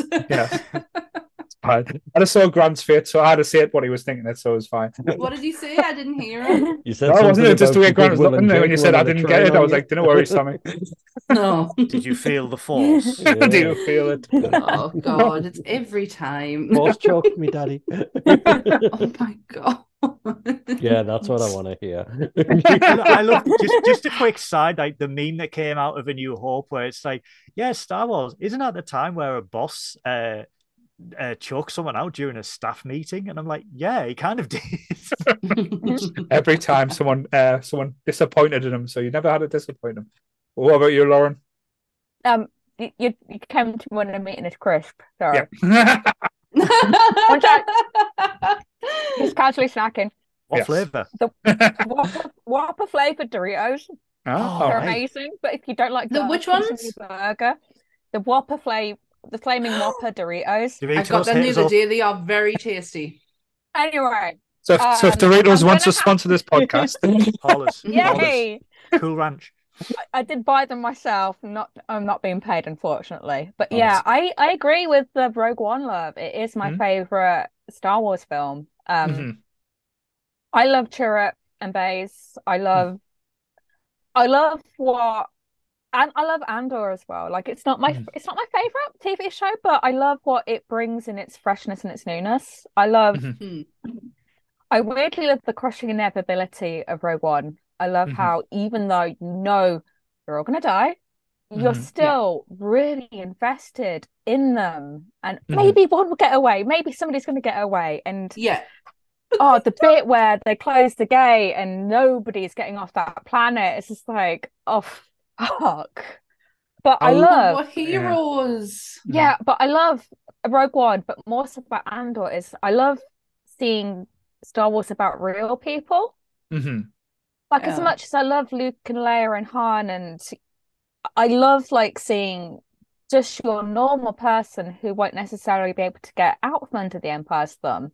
Mhm. You know, I love, you know, not because not everybody's a Jedi, not everybody's a smuggler, not everybody can get a ship like really Yeah. easily. And I love seeing, Scruffy nerf herder. yeah, I love seeing like the more like the rawness, the realness, the kind of drudgery in a weird way. Like Mhm. I love because it almost in Andor, there's almost bits where it almost goes like Les Mis, and you Yeah. know they're going to be like singing "Do you Yeah. hear the people sing?" Oh my god, like the It's just Revolution songs. Yeah, no, there is literally a scene where it's just like it's going to kick off. It's going to Mhm. kick off. They're going to throw hands. And my favorite droid is in Andor as well. I can't remember the name of the red one. You know, the little box dude. Yeah, the one with I the love stutter. him. He's like a Fun. little dog. It's like a little Oh, it's what- like a little dog. It's so Me too. cute. Is that not the one from? Is that not Cassian's? Not Cassian. That is No, Cassian no, Andor. it's Cassian, it belongs to Cassian's mom. Mhm. What droid does Cal Kestis have? Oh, you're about in Andor, you're thinking of Rogue One. That's K2. Yeah. Alan Yeah, No. it's K2. K2. Yeah. No, there's this.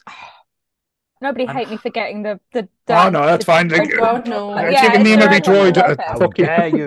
Yeah. I will Exactly. find out. No, You keep talking. Yeah, no, I just R5P60 or something. P And or there's this bit. RC-P45. the Oh, acting. The cast. B2EMO. Emo. Yes, that's the one. That's the one. That's the one. Emo. Emo. Oh, he's Yeah, so cute.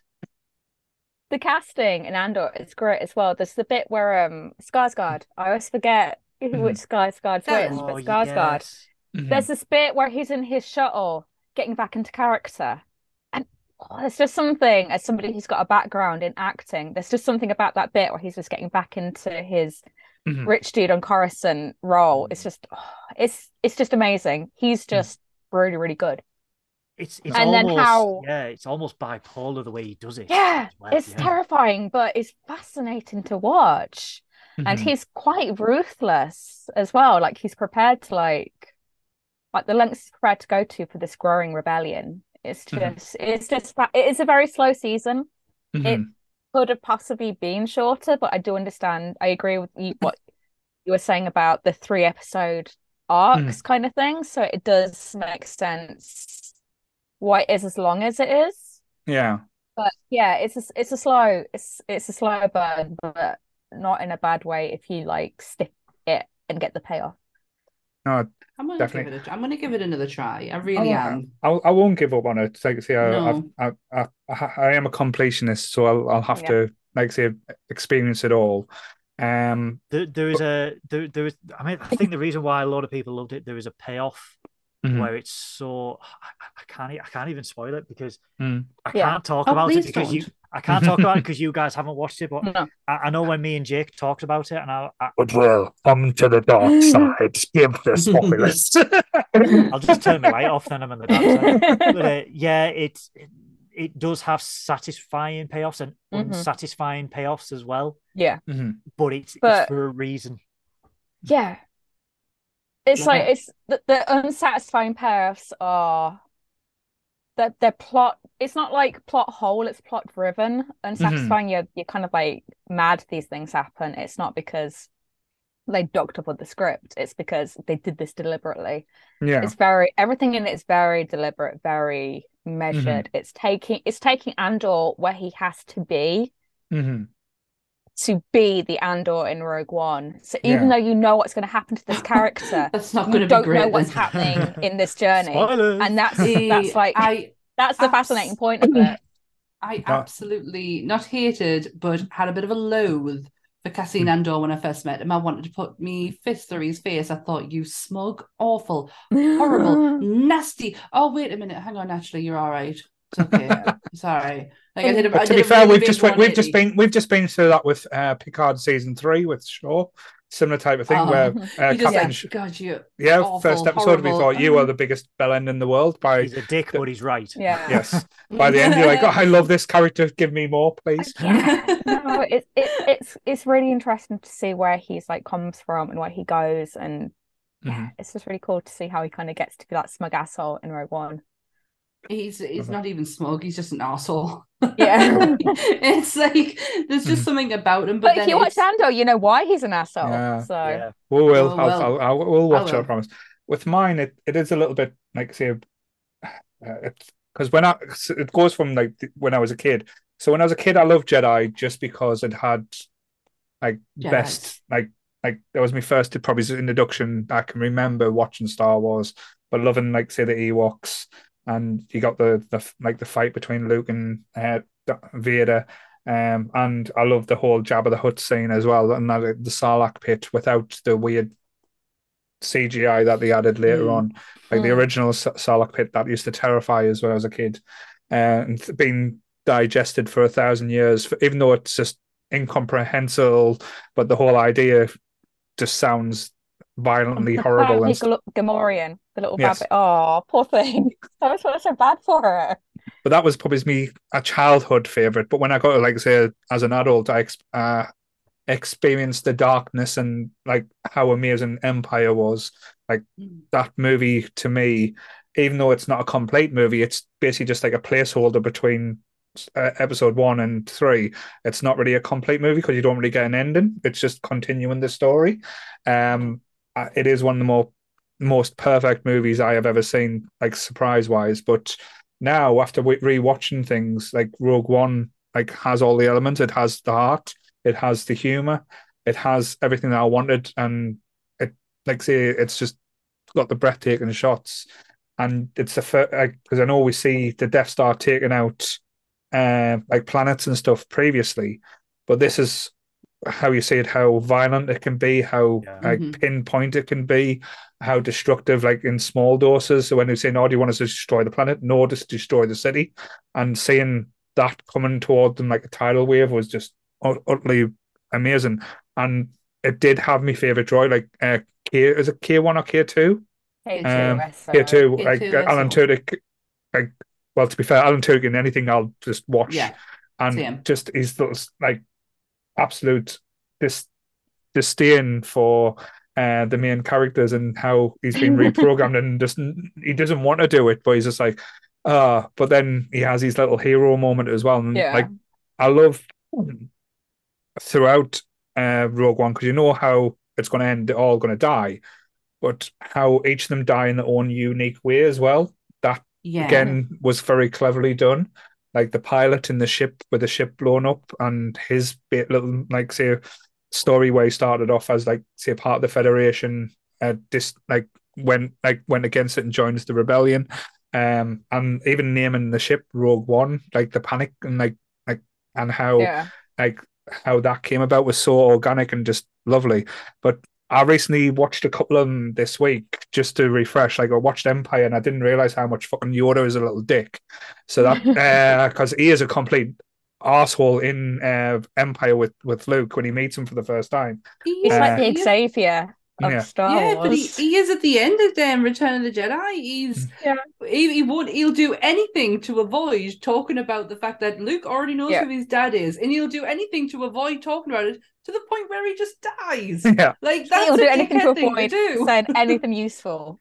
Yeah, exactly. He had such an opportunity to be like, lay it out for him, give him some, so there's no conflict, so there's no, he's got something to work with, but no, he had to run around circles and then die on him. Which, like, see, Yeah, after Yoda's a watching dick. back the Star Wars films, I do think Yoda is the true bad guy in all of the Star Wars because he's got an attitude problem.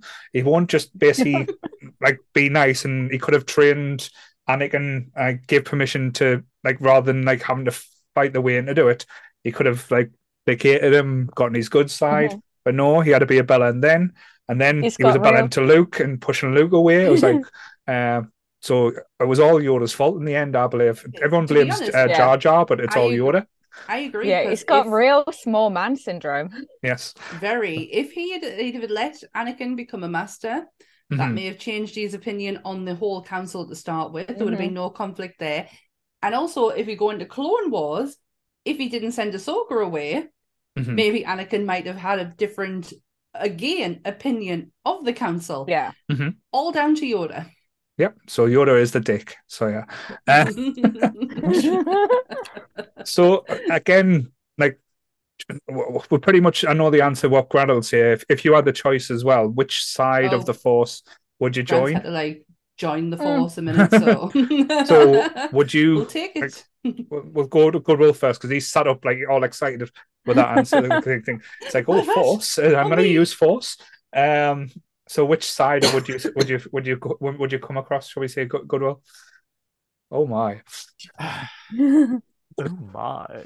Which side would I be of the Force? Yes, would you be on the dark side or would you be tempted or? Oh, I'd be tempted. Mm-hmm. Because I've got near fucking willpower.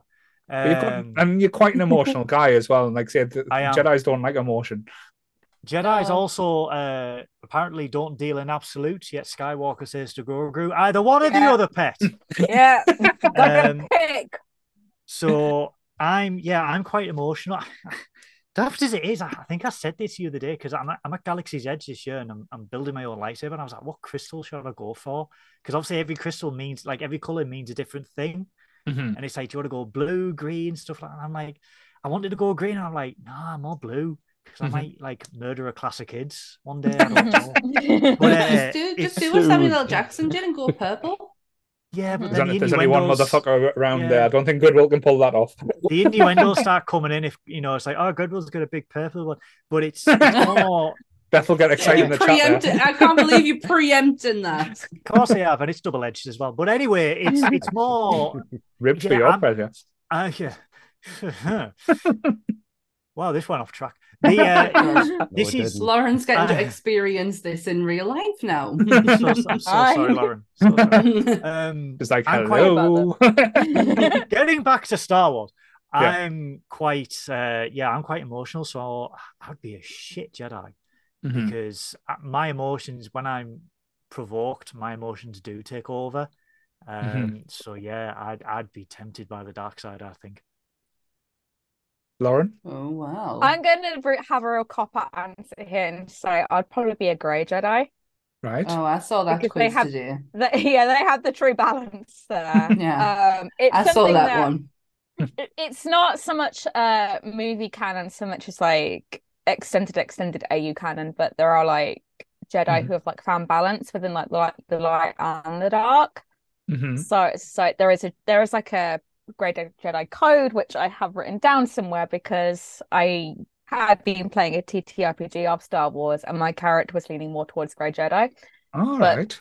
It is literally there is more balance, so they kind of accept that, there has to be Mhm. some degree of emotional Shit happens. instability. Yeah, shit happens. And It happens. and making mistakes and learning from mistakes and growing, etc., is how you find like power and strength, and Mhm. that's where like knowledge and experience comes from. So it's Yeah. not like it's like owning the emotion and channeling it to the right to like do the right kind of thing. Yeah. Mhm. But it's kind of like a great power comes great responsibility sort of ethos. In the So So sense you're that- Spider-Man. I love that. In a world of Jedis, I will be Be a Spider-Man. Spider-Man. Yeah, If you could why be not? anything, Why not? if you Why could be not? anything and anything, be Spider-Man. Yes. I love it. So yeah, I'd be in like the balance, because I don't think Mhm. picking one, the light side or the dark side, is particularly feasible, even let alone the smart thing to do. Cool. Christopher said a comment there on the Jedi suppressed by doctrine because reasons. Yeah, basically. Gotta let your freak flag fly a little bit. Yeah. What about you, Grant? Do we have to ask this question? Absolutely not. Lawrence mentioned the code there, and when you asked this, I'd seen something on social media and was like, "Oh, which one am I?" As if that wasn't obvious. So the Sith one said, "Peace is a lie. There is only passion. Through passion I gain strength. Through strength I gain power. Through power I gain victory. Through victory my chains are broken. The Force shall free me." It was like, yeah, that sounds a bit like me. Fucking metal. The grey one was there is no light without the dark. Through passion I gain focus. Through knowledge I gain power. Through serenity I gain strength. Through victory I gain harmony. There is only the Force. I think I'd probably sit a little bit between two. I'd probably be running around with a pink lightsaber, maybe a little bit of a rainbow one. You know what I mean? I've mentioned before, I'm an absolute sensory hedonist.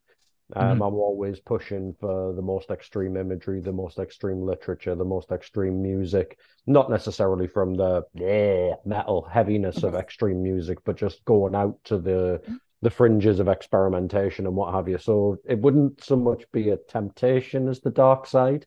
I think maybe grey in the streets and Sith in the sheets as well. You should get a lightsaber that's like one of those torches we had as kids, where you could like flip the switch and the different collar like pop on the torch, just like Oh. button, you God, get I've green. got I wonder if you one can of pop those out the pens. crystal, like see how like you know how A mini in disco. Rogue One she was given a necklace with the crystal on. Maybe just like a few different things, and it's like, say, which one am I playing with today? So crystal. Yeah. Lee said in the Discord the other day I should have a frosted tipped kyber crystal, so it's all blue with just a little bit of white at the top. That is so cool, because Ahsoka's kyber crystals are white. Yeah. That's What about you, cool. Sammy?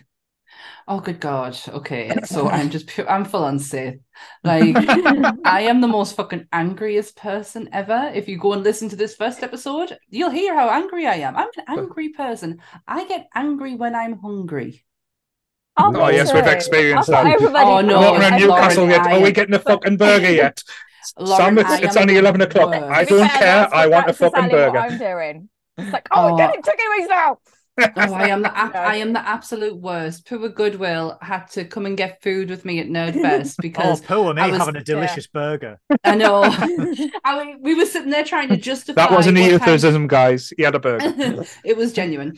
We were trying to justify going for dinner early because it was like 11 o'clock, and Goodwill just went, "It's 11 C's." I was like, "Let's go." I'm definitely Sith because of how angry I can get To at be things. fair, you're how not just unrational- Sylph. You would be fucking Palpatine level. I'm on the lines of like Ventress, because she's got Ventress is very much like, I love her so much. She's badass to the core. She's still got a bit of a heart. Yeah. She was very heartbroken when her master betrayed her and cast her aside. Yeah. So she does have some form of feelings, but she still wields two fucking lightsabers that are curved. They tilt. Oh my God. Yeah, I'm Sith. That sounds like a massive euphemism for a submissive girl. Check, like, oh, our poor master. Ooh, she's got a nice double-ended curved one. She likes Wow. the curve. It's all the right areas. It binds us. It's fucking Star Wars, you lot. Come on. To be fair, there's been a lot of porn parodies out there, so yes. Oh, Yeah. I've got them. That doesn't surprise me. The Star Wars porn parody was the first porn film to break £1 million budget when it was made. Is this the reason you chose this podcast? You just heard Star Wars and went, No, oh, wait a just minute. drop Yeah, I've that got that. I mean, it's not the only one, but a double-ended light-up dildo, you wouldn't not watch it. Well, don't forget Zack and Mary, Star Wars. Mhm. Yes. Ah, yeah, that's true. Yeah. Oh, Lee, you are so lovely. Lee saying, I'm lovely. I don't think I could be truly evil. You See, we're wait. just hungry, guys. That's all I'm you saying. wait. You're going to see us at SunnyCon? You wait. Yeah. To be Different fair, though, I am snacks. probably the softest out, even though I probably come across as the meanest, but I am probably the biggest softy out of a lot of them. So Oh, I probably would be the God. only Jedi. So, but to be fair, I'll probably be easily I agree corrupted. with that one. Mhm. But yes.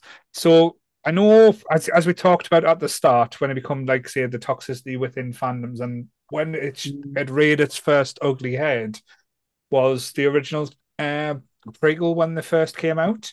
Like the amount of hate and anger that, like, this was pre-internet as well, so people had to write on to magazines and Forums. articles Yeah. and like basically their disgust and like them dial-up modems that used to come out, and so you have to the other hear get for it to load up before people could actually slag off the movie. Yeah. Again, I know in the past I've joked and slagged off the originals. I know there's one or two that I still don't care for, but I think the Phantom Menace does get a lot of hate that it doesn't deserve. I think it is one of the strongest of the three original. Well, it's the strongest of the original three, but it still is one of the stronger ones when it comes to the more newer ones as well. Yeah. It's I don't know- probably my second favorite film. Like, Mhm. I absolutely adore Phantom Menace. I think I've probably said this a million times, and it's not just the Jar Jar Binks, because even watching Jar Jar and Phantom Menace is very disorientating. Yeah. Because especially when you're watching on 4K telly, and you're like, Mhm. he's not really there, but he is really there. I have such a huge, massive appreciation for Phantom Menace. I think attitudes have slightly softened though. Mhm. Like, I don't know whether it's because like a new generation or two have watched it and been like, yeah, this is all right.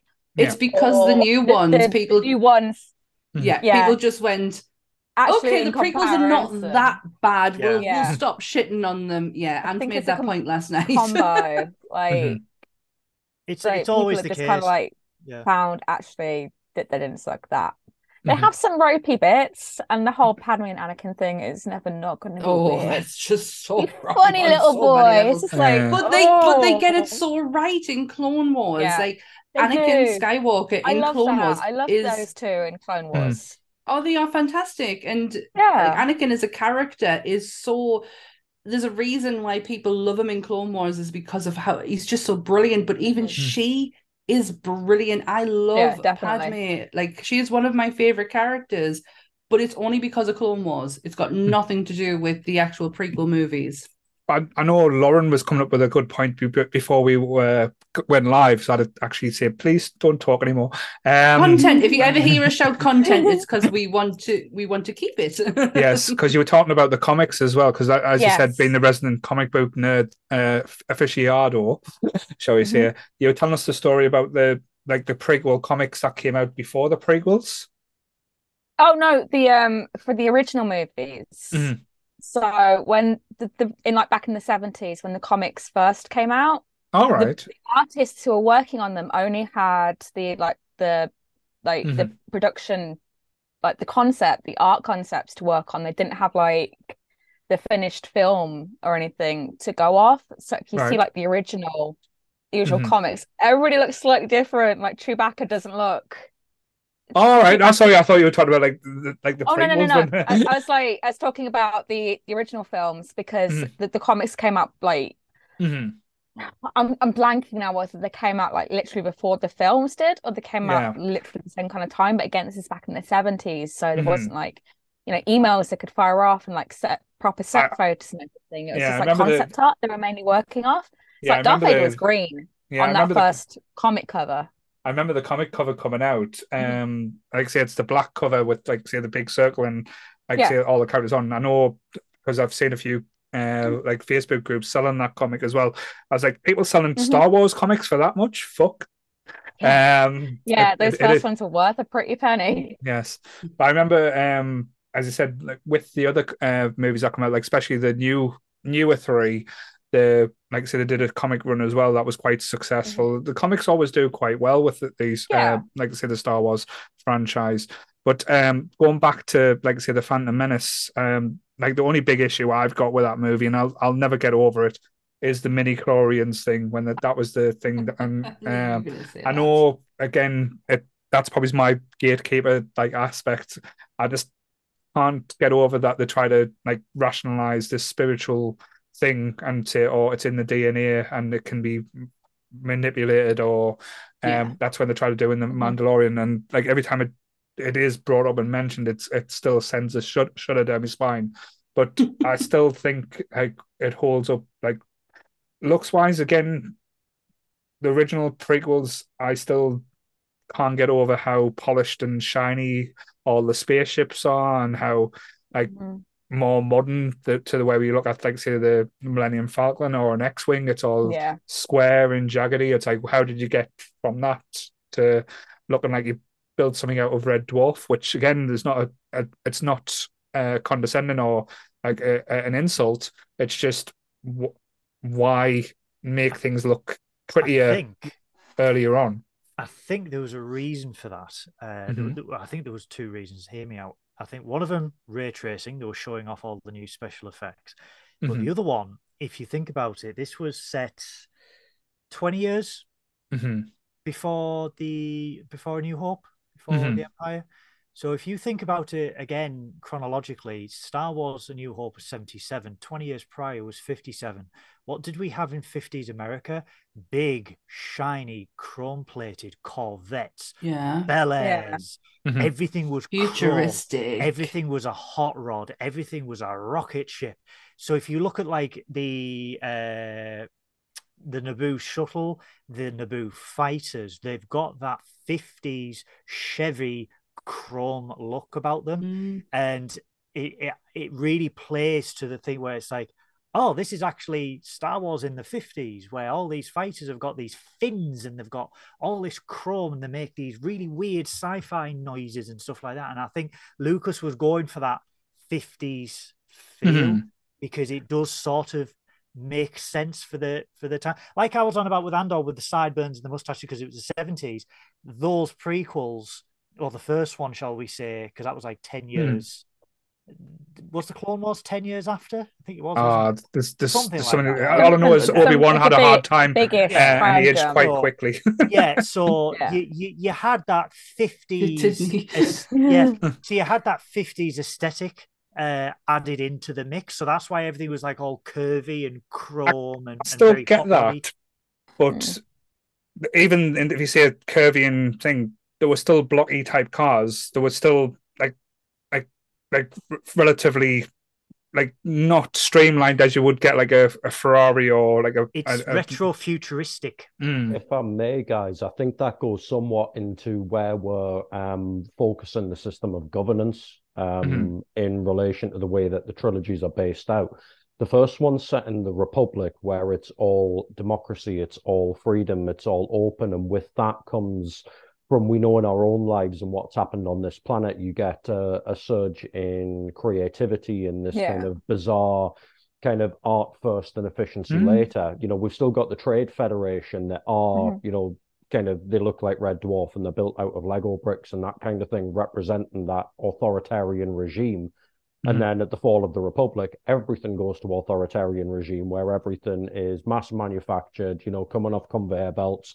This bit goes onto this bit, goes onto this bit. Everything's built from the point of view of cost efficiency because it doesn't need to look good. It's flying Yeah. around in space. You don't have Utilitarian, isn't it? fucking Yeah. air resistance to have to worry about.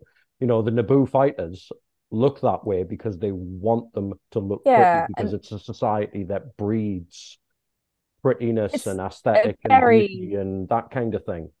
yeah, it's a very liberal, artsy, pretty Yeah, planet. And that's not like knocking it. Like the Naboo aesthetics are lovely, but it is probably, how their ships look is because they are like, let's make it all nice and pretty and like absolutely. And then Mhm. off the back of like New Hope and what have you, obviously the oppression has come in and everybody's starving. So Mhm. what's left is junk, you know what I mean? It's reminiscent of the way that you see footage of cars and automobiles during big periods of economic and 70s. socio change Yeah. in the likes of the Soviet Union in the 70s and the 80s is exactly what I was going to say there, mate. A lot of the Middle East and what have you, where they went through the regime changes in the late 70s and early 80s, and they suddenly went from looking quite artistic and affluent and all of this kind of thing down to block basic after the catastrophic war that came. And there's Grant's philosophy rant. Thank you for coming No, to this I- TED Talk. No, exactly. I absolutely love that. It I makes was it makes a so lot of taken in by sense, that. but It does if you when you're saying it out loud, I'm like, fuck yeah, he's Yeah. right. Okay, why? Like but it's Mhm. obvious. Yeah, Like it's- it should be completely obvious. But again, I'm just like, Yeah. oh, bright and shiny things. yeah, it's a shame you have to like sit down and talk about it in this context. Well, it's not a shame because it's great to talk about it. It's fascinating to talk about it, but Yeah. I love the way you put that, Grant. I totally understood what you were Yeah. saying as well. Thank you. You're welcome. I do talk sense every once in a while between all the talk of genitals. You had to ruin it, I didn't think- you? Always. like to come back again. That's kind of like why I like stuff like Andor, like Rogue One, that you see the people, you see the effects Mhm. and the ripples of the Empire. You don't just see like the crux of the situation. You see Yeah. like the outside of it, and I like the wider. I like seeing the wider kind of the wider ripples. I'm Yeah. having such an awakening at the moment. yeah. Because I'm like, It's- because I think I know Star Wars, and then I'm like, kind of like, I'm running it through my head, and I'm Yeah. like, fuck, like, it's just the way you said the ripples of the Empire. Like, well, of course they're going to have an effect on the the Mhm. aesthetic, the buildings, everything. And I'm not paying attention to that because all I Yeah. can see is, oh, he has a very shiny lightsaber. And I'm not There's- looking at that in-depth look of what they're actually achieving. That Mhm. fucking hell.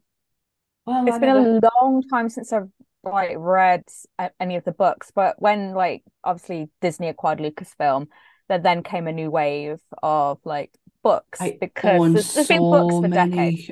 But one of the favorite ones I read, one of the first ones that came out, is called Lost Stars. It's actually a young adult novel by I'm Claudia just Gray, checking I my think. books behind me. I don't have I that think you'll one. like it. It's about these two kids from the same planet. One's quite privileged, one's quite poor, and they both go to the Imperial Academy. And it's how one of them she comes from the poorer family and she kind of rises through the ranks quite high. And she's very much drinking the Kool-Aid, approving of the Empire. And then her friend, he's like from a richer society and he's quite privileged, but then he's seeing like how bad the Empire actually is. And then Mhm. he ends up joining the rebellion. And it's like really interesting to see how like these two different people. Yeah, it's very Andor. If it's very much in the aesthetics of Andor, and one of the characters in that, one of the people, you don't realize has got such a big connection to one of the other people. Again, no Mhm. spoilers because we have people who have not seen it, and I want them to enjoy it. Goodwill seal of approval. Watch Andor. But yeah, so I like reading like books and Mhm. like I've not read comics for ages either, but I like the stuff that's like on the edges because you get a better picture of what the impact of it all then. And they do give you like a broader scope of not just like say the Skywalker tale or the Skywalker adventures. Yeah. It's like different characters and different breathes new life into these type of areas. Going from that and like talking about different characters as well. I know the internet is always like full of different rumors, and I know now with what's basically coming, like we're going to be telling different stories in different time frames. I think it's going to be like in 3 different sections, like before a certain time, during a certain time, and then later because they're going back to like early Jedi's, like Stone Age Jedi's at one point now. Yeah. Which characters are you excited, or do you think that they are going to be bring back? Because I know Mace Windu is one of the fan favorites, so they keep saying that he's not dead, even though he got thrown through a window and blasted with it, like a lightning and stuff. But they keep saying that potentially he's going to make a cameo or a reappearance. He will. Is that one of the ones that you Mhm. think? I know Darth Maul. I know, like say, he's had a multitude of endings, and Yeah. depending on which version or where you've read or what you've watched now. Again, there was rumors that he was going to be in the either Obi-Wan season 2, I believe. I think there was rumors for that. But That would be interesting. I'd love to see. Yeah. I'd love to see Maul again because I know he's been done justice in animation, and I know he's got such a huge fan base. I would love to see. I thought we were like with the whole in Solo, Mhm. Crimson Dawn, and I thought we were going to get something within Mhm. a TV series of that, but like Yeah. never did. So I would love to see like a more live action Maul where he's a bit more animated than what he was in Phantom Menace. Because fuck me, he looks amazing in Phantom Menace, and that fight scene is just truly and utterly amazing. But I just wanted to see a bit more Mhm. talky. Well, Acting? to be fair, Yeah. there is meant to Mm. be like there's been talk for years that there's going to be doing more of the Lando stuff with like Donald Glover. Um, Oh, I would that'd love be that. cool. He he's was he's so good. he's talking about like say reprising the role even in TV or film. So again, if they're going to use like Solo as a follow-on point, like if they're using that mold in there, then potentially again it gives you a lot of different opportunity. But again, I wouldn't mind seeing some new characters as well, or some Yeah. lesser known characters from like say the comics, or because again I don't know his name, but the blue guy in Mando, like the Western, Cad like Bane. what Yeah. he Cad was Bane. just he Cad was Bane, that's absolutely it. amazing. I know we're going to get Thorn, and again he's just going to take over. He's going to be like I predicted now. I think he's going to be the new Vader, like say in the Yeah. Star Wars universe, and that's going to lead into like the next phase of the movies as well. Hopefully, touch wood. But it just depends on like say the involvement, or but do you, with the characters that they are talking about bringing back now, because Rhea's supposed to be on her way. Well, she is on her way back. Yes. She's thing. Mhm. Finn, the guy, he's supposed to be coming back in a way as well. So. He's in, which I never thought in a million years that he would work with I would Disney again. never ever Yeah. especially the interviews he's done. I thought he cut all ties, but Mhm. Yeah. apparently not. Mhm. I mean, So that maybe would they be finally interesting. kind of are going to give Finn the story he deserves. So Mhm. that might lead Maybe. to seeing him back. Maybe they So want to right I some mean, wrongs. I kind of don't blame him for being salty though. He really was done dirty. Oh, like I said, Oh, I massively think dirty. the biggest mistake that they did about the new ones, and again, not to keep jumping on them, is they got three. They said there was going to be a trilogy, and Mhm. they didn't follow a story arc for each one of them. Like each one of them decided, like No. each people who were involved had an idea of what they wanted to do. If they were going to do that, do standalone movies. Yeah, for real. Don't, Yeah, standalone stories that would have been so much better. A yeah, if you're Star going to Wars story did work. do, yep. Yeah, Mhm. I think JJ obviously has with the Force Awakens. You've basically got a whole new hope rehashed, really, Yeah. haven't you? And to Pretty be much. honest, we were all fucking loving it because it'd been a Yeah. long time since we'd seen a Star Wars movie. We were loving it. And then you've got someone help me out with the next director. I know who he is. Rainn Knives Wilson. Out. Rian No, not Rain. Johnson. Rain Johnson. Sorry. And Ryan Johnson. Johnson. Yeah. I think Ryan Johnson took a very risky move. I feel like he was like, right, this is what JJ is bringing. I'm going to do something completely different. And yeah, some of it doesn't work. And I generally don't mind some of it. Yeah. But I just felt like he took a risk. And unfortunately, JJ came in at the end and on the third one and went, oh, do you know what? What you've just done there, I'm just going to fucking correct it all. Yeah. I'm very, very sorry. Yeah. But that's Well, all you- that the last one felt like was a correction. It Was a didn't feel like a correction, complete didn't feel movie. It like- was like, No. Yeah, it didn't. And it was a point and proven when Mark Hamill grabbed his lightsaber. I said this on the last one and I said it very angrily. I have got a very different tone today, if you haven't noticed. But it was a case of Ryan Johnson threw the lightsaber, JJ made him pick it up. mhm. Yeah. But this And again, that's such a massive FU to that director. He Yeah. made that decision that's where Luke was at the time, and JJ was like, "Oh hell no, I'm not having that. He will grab the lightsaber." But again, this is, as much shit as he gets, right? The book stops with Kathleen Kennedy. Yeah. If there was a pre-planned story and he comes in and he goes, "Oh, that great stuff," yeah, fuck that, we're going to do this. Not once did she stop him. Not once did she say, "Well, hang on, is this going to work? Is it going to flush?" Yeah. He's just like, "Yeah, that's fine." They were allowed to like throw their toys out the pram and at each other, like. And it was very public as well, though, because even the directors were slagging each other off. Not like directly. It was all done in like passive aggressive comments. That kind of thing doesn't help the fandom. No, it doesn't, because then there's definitely that divide is there, isn't it? So, and if you're seeing the creators slag each other off and yell at each other, then it makes it okay for other people. Yeah, it makes it okay for other people on the internet to think that they have a right to go to certain characters from the second one and absolutely make their life a living hell. And they did it disgustingly. But they're still making the same type of mistakes, like even now, or even like not as much. But when The Mandalorian came out and basically rebirthed the Star Wars universe, and everyone thought, because like one of the big things people kept on saying, you can't have a Star Wars story without Jedi's or without the Skywalkers in, no one will be invested. And they kind of said, no, that this is not true. Look at first season of Mando, you can't really say that about the second season, because basically they used Jedi's and used Luke Skywalker. Just at the end.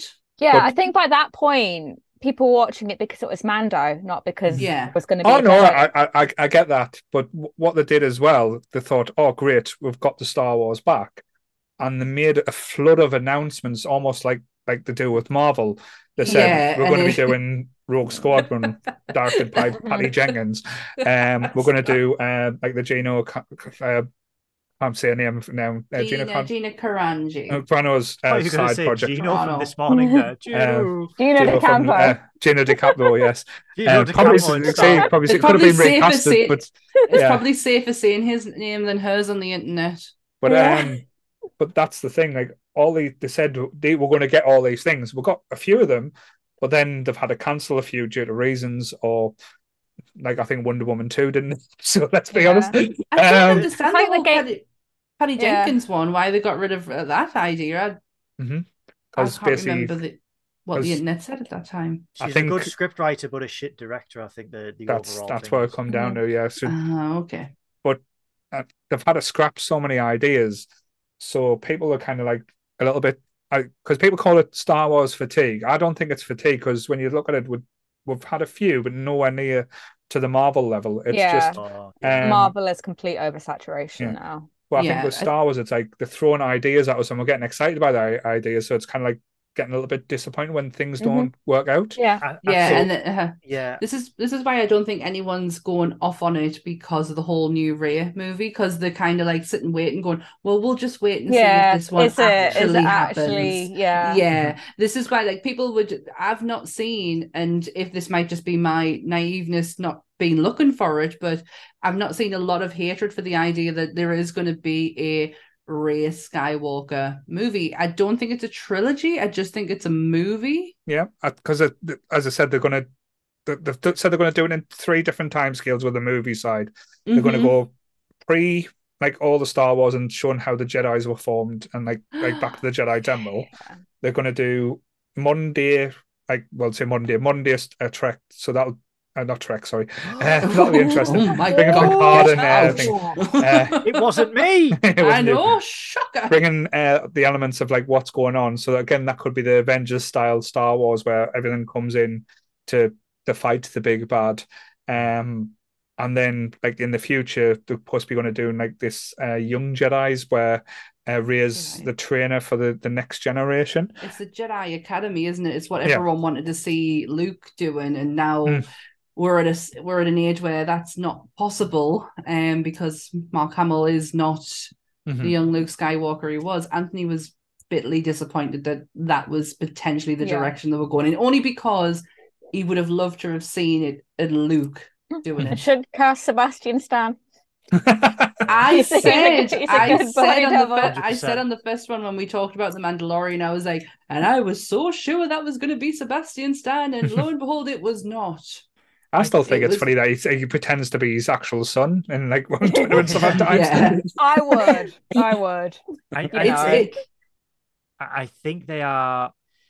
There is Marvel fatigue. My door's just popped open. I don't know why.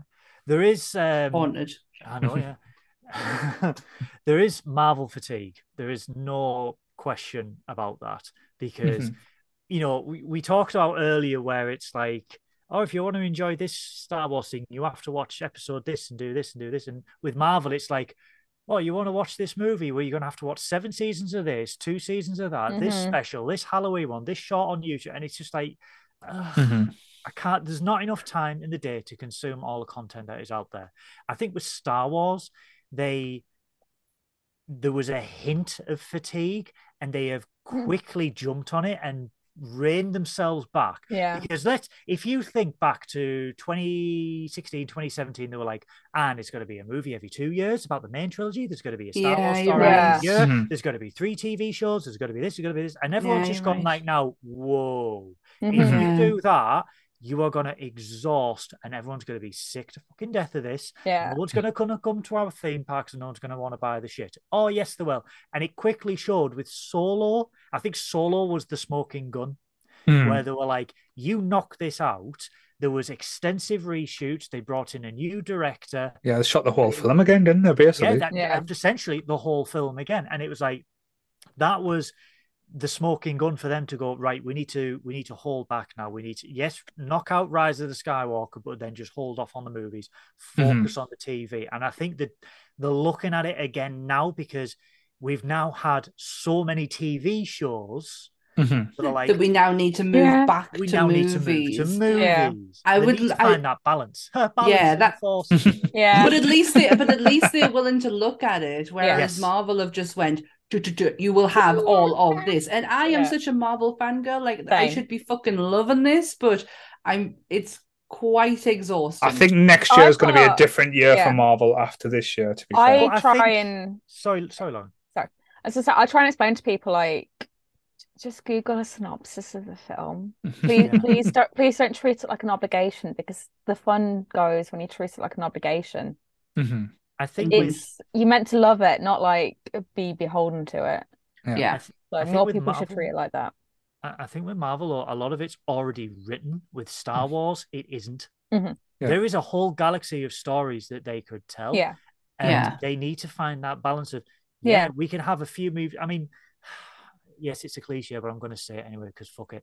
Star Trek's doing the same thing at the moment where there's been no movie since 2015. Everyone's wanting a movie. So they're like, right, okay, we're going to try a streaming movie every 2 years. If that works, we'll try that. Maybe a limited release. TV shows, the original CEO, Paramount, was like, I don't want a week without Star Trek. I want Star Trek all week, every week, all year, blah, blah, blah.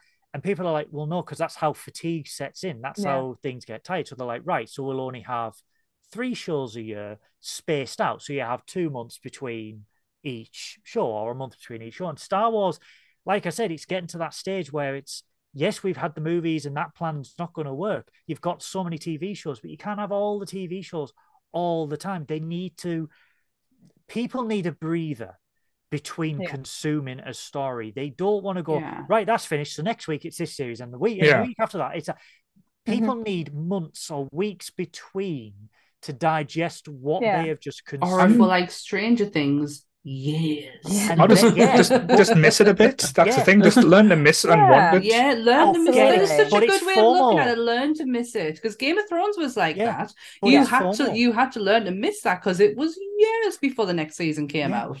But these studios now are now learning that back when we had years between movies and months between TV series and it was all weekly, the anticipation is what makes it more satisfying for the audience.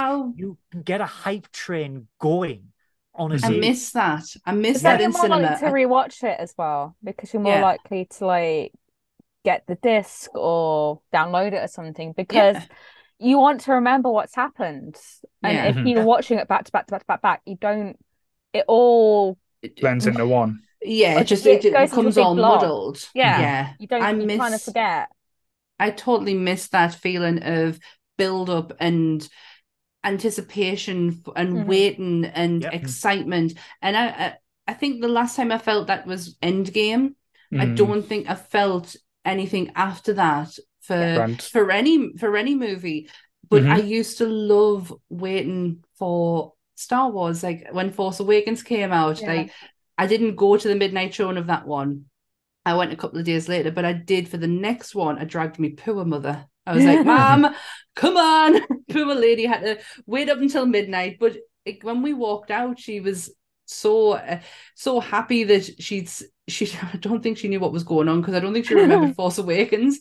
But it was just the feeling she got. She went, this is the feeling I got when I left originally in the 70s. Like that was that kind of like feeling for her. And I loved the build up for movies at that time, but it just seems to have disappeared, and it's so sad. Grant looks like he was being patient there, bless him. No, I'm sorry, Grant. It's all right. That conversation definitely needed to finish because I think what it's brought about is where we initially came from with this in relation to toxicity in fandom. And it's hitting that plateau point between anticipation and having already formulated in your own head your exact ideal of what the next part will be. And I think that's where the toxicity came in with Star Wars in the first place. We had a generation from the 70s through the 80s who, when the prequel trilogy came out in the late 90s, early 2000s, they felt like that prequel trilogy was the story that was owed to them. And that is not the way that it was done at all. That was the trilogy for the new generation. It was given a new generation of kids, a new generation of Star Wars fans, something to hold on to and build on. And then we got this great big long gap up to The Force Awakens, where we then had two generations of kids, one generation of kids that hated the prequel trilogy and it grew on them because it was all that they had to watch for 10 years. And then the prequel trilogy kids who would look back at the old ones and gone, look at this, the fight sequences aren't that good, all the rest of it, wanting that expectation of what the new trilogy brought about. And even without the changes in directors and what have you, I think that the sequel trilogy suffered from one catastrophic moment. And we all know what that is. It's the loss of Carrie Fisher in the middle of the storyline. And I do not think, it's not a case of whether the story went well or not. I think the rewrite of the third movie in the sequel trilogy is potentially what harmed it more than maybe where the initial intent went to be. Sorry, digressing ever so slightly, but the Marvel fatigue is us going too far in the opposite direction. It is, we've got to wait a couple of years between Marvel films. No, now we've got it all the time. But that's always been the way Marvel has been. Star Wars as a franchise has got that decades-long gaps in, I hate this word, canon. There's no multiverse in Star Wars. No, I'll say multiverse. Play Knights of the Old Republic, you fuckers. But we've had those big long areas of expectation and I think Star Wars, I said that I was fatigued out with Star Wars at the beginning, and I think I still am to a certain degree, but they haven't fucked up the way that Marvel did because they are almost getting the sweet spot right with all of this. You know, those of us that grew up in the 70s and the 80s and the 90s, the 70s and the 80s, and we had the original trilogy as part of our childhood, what were we all obsessed with? We were all obsessed with Boba Fett. He was the one character that wasn't part of the main characters. Maybe not yourself personally, mate, but I think universally as our generation. I totally I was always kind of like the icon. Boba Fett. And now we've got it. Like they've gone with the Mandalorian and the Book of Boba Fett and gone, right, you whinging 40 to 60-year-old bastards that have never been pleased by anything. Yeah. There you go. That's what you wanted. And with I can't pronounce it, the one with Rosario Dawson. We're getting the appeasement to the generation of the prequel kids because she survived the purge and all of this kind of stuff. So it's like, you know, there's the bit that's going to fill your bit in. And then with Rey, we've got appeasing the third trilogy's generation, the kids that were Isn't it a bit sad though that they have to, like, to look at it that way? It's like it's almost like they're apologizing for Yeah. what came before. But they did Yeah. that with the first the very first line of The Force Awakens was a deliberate message to the generation that was so pissed off with the prequel trilogy. It was straight away, it was, this will start to make things right. Yeah. It was a deliberate message to the people that were so angry at the way that the prequel trilogies were done, that they said, this will try and make it. I mean, Yeah, does, and but it's by the it end was a of the direct trilogy, message. it just sent him off a cliff. Yeah. Because good God. And how else would you have done the prequel trilogy? You know what I mean? An origin story is always difficult. Yeah. You know, I know the midichlorians thing was a little bit, but at the same time, we're also looking at a society that has developed intergalactic space travel. You know, I don't think it's beyond the realms that there would be some form of test that could potentially gauge somebody's force sensitivity and all the rest of it.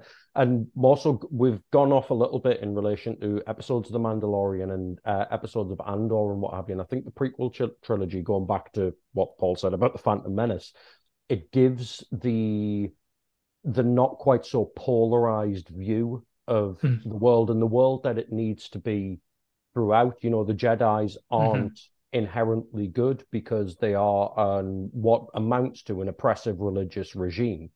You know, they are monks. They are you know, if we look at the samurai movies and what have you that they were based on, they are the samurai, they are the Shaolin, and not inherently a force for good if their things are taken too far. That new episode, the one in The Mandalorian, with all the people that Clones with all the where they're trying to. It was like kind of like the hints to Snoke, wasn't it? So totally, man. It's that overwhelming view that once conflict has started, it can't possibly be stopped because these people are being brought in from the Empire, and because they need to be monitored, because they need to be looked at, because they need to be constantly tested to make sure that they're not going to be disruptive, they by proxy become the second-class citizenship in a governmental structure that is supposed to be broader and equal for everybody, and immediately they aren't equal. So the seeds of dissent and the seeds of rebellion are already starting to form within them. It's that vicious cycle that nobody's ever going to be happy with it, which is not just the inherent story behind Star Wars, but the inherent story behind its fucking fan base as well. No matter what you put in front of people, people will never be happy, and people will always push back against it, and the big wheel will constantly turn. And just remember, rebellion. I want to smash the wheel. Just remember, the rebellions are built on hope. Yeah. My God, Grant, I have like just soaked in everything that you've just fucking said. Big brain mode, eh? I am just, I am like just no. I thought you were going to talk about your chair. No, absolutely not. I'm not even going to go down that route after what you've just said there. It was absolutely amazing, and you fucking wondered why you were coming on this episode. So we are going to take loads of sound bites of what Sammy just said as well. That's going to give two shits at the minute. Like not on the back of what he's just said. That was fucking incredible. I think it's definitely good to hear somebody speak who is a bit disenfranchised, because it definitely gives you a different perspective. You are able to look at it a bit more objectively rather than like, oh yay, Ewoks kind of thing. Baby Grogu. Well, I mean, oh God, that's me. Exactly, it's me too. It's me too, and I'm not ashamed of it. But you know, the big standout with the sequel trilogy, oh my God, Palpatine's come back. How can Palpatine come back? It doesn't make any sense. The minute Princess Leia decides she's fucking Superman, Palpatine makes all of the sense in the world. I just said he's the one fucking bred and like taught by Sidious. He can defy death. If Leia can just go, you know what, I'm not that arsed about the Force. Here's my lightsaber. I give it up. And then get blown out of an airlock. Don't get me started about airlocks. We'll be here all fucking day. Did she have a zip on, did she? Yeah, she does. Oh, good God. She doesn't even have a zip, mate. She doesn't even have a fucking zip. And she just comes floating back in. But if as somebody who has abandoned the Force, has that power, then Palpatine definitely has the power to just float I around in just- space after the Death Star blows up and goes, you know what? Yeah. Get a land over there. But they were I like, just said he was the best player of hide and seek. but The thing that just in me is like he had like fair enough. I could take Palpatine come back. It's where But did then- all those people come all from? those people come from, and Yeah. these like Yeah, they were like- thousands and thousands of Star Are they just Destroyers. like his, are they Of just like the his Force failed Ghosts. clones? Maybe they're going on about- he was a clone, so like No, maybe they're all no, maybe they're they're all disciples. Palpatine. They are disciples, right? And Yeah. there's a whole explanation about it. And they said, "Oh, well, it's this, and these disciples they did this, and they built these ships, and they do this, and they do." And I'm like, did you not fucking think to put that in the film? Yeah. So people would know. Oh, Yeah. I thought why you were there's acting like they shit. hadn't. I'd missed No, something there. There was no expert. All we got was somehow Palpatine returned. Great. Yeah, Well it's just done. Poe It's- Dameron going, he's back. But it's Okay. but they did it when it came out, and there was an explanation. They were like, "This planet has all these disciples, and they were trained, and they built these ships, and they manned them, and they do this." Yeah. And it's like, put it in the film Yeah, so like- people know. Is I that not love, where the like, Mandalorian's little- going? Is Yeah. not the thing with the clones and this dude who's fucking Yeah. sympathizing against the clones? Is that not going to That's be where all clearly- them people came from? Yeah, that's clearly 5 years like, later, we get an explanation. But yeah, I like Drag when this there's shit like out. comics or books or whatever that give you the little extra little bit of detail in the context, but not everybody's going to read those. No, Yeah. Yeah. So you need to there's some context you need to put in the films, especially as well. if it's something as big as that as Yeah. well. It's not like Yeah. oh, all right, he's given some Ewoks a backhander to put some cloaks on. Right. Send some Darth Ewoks and stuff Right. like, because you never see what they look like. You just see them looking all sinister and stuff. But what happens if the Ewoks were taken over by the dark side? That's the Star Wars film that I Is want it- to get involved in. The There. Gungans, man, they all do this. Dark side. Eat you out. Darth Come Wookiee. over. Darth Wookiee. Oh, don't turn to us. This is like Jawas, and just like half the Jawas are like in the stores, and they're half like robbing all the ships. Oh, bless, yes. So to finish off, because like I say, I know, like I said, we've talked for hours anyway. We could Um, definitely do a part 3 on this at some point. Like, there's so much you can talk about when it comes to Star Wars. So another hard question for the fanboys here. Who is your favorite character in any of the what we've got? Oh my god! Give you're gonna Grant. hear Grant's some nodding. really- We'll get Grant. Oh, okay, Grant. I Mhm. like Anakin. Mm-hmm. Not so much just Anakin, but obviously what supports around Anakin. You know, the Obi-Wan's character is undoubtedly phenomenal. I didn't agree with every choice that they made in the Obi-Wan series. And there was a sequel mentioned earlier on. I really, really hope they don't do a sequel. I think it works wonderfully within as a standalone. But I liked the prequel trilogy story arc. You know what I mean? What is the one thing that breaks him away from the Jedi code? It's not his hatred. It's love. It's love that takes him away from it, which establishes that not quite so polarizing morality of the Jedis to begin with, because I'm as much as grim as I am. I'm a big hippie at heart, and I'm always talking about fucking loving each other and loving everybody and all that kind of fucking bullshit. But that starting point for it right there, it's about his anger comes from the love of his mother. His anger comes from his love of Padme. That to me was the perfect way to establish Anakin as a character, to get where we get to with Darth Vader. You know, it's not that he's angry, it's not that he's vicious, it's not that he's ferocious. It all stems from this overwhelming love that he has for people, and Yeah, I've always really rang true with that. Yeah, it's the same with Ahsoka, because obviously Ahsoka is his Padawan, and spoilers, she gets kicked out of the Jedi Council, she gets kicked out of the Jedi Temple, she's no and he takes that majorly down, and it is love. It always. Yeah. I think Anakin is such an underrated character, given that, like, from the just the prequel movies, I just don't think people took the time to actually really sit down and get to hash him out. But in Clone Wars, you really get to see how fucking amazing he is. Such a good Absolutely. choice, Grant. Absolutely. So, Sammy, your favorite character? Oh my God, this is so hard because it Yeah. changes every fucking day. Yesterday it was Bo-Katan. I'm thinking right now, is it Padme? Is it Jar Jar? But Jar Jar's like, I do love him. Oh God. Being Okay. greedy. I'm so Go on, sorry. say Uncle Owen, I dare you. Oh, Nisa Oh. thinks Sammy thirsty for Jar Jar Binks. Always. That's It's a probably boom boom. it's probably Obi-Wan Kenobi. Right. Like most, like really, when I think about like story arcs and actors, that the actors that have played them, and what we get from Obi-Wan, how fucking hard Obi-Wan is. I just thoroughly enjoy his story arcs. Never But give him again, the if high you- ground. Yeah. because he will defeat you. Yes.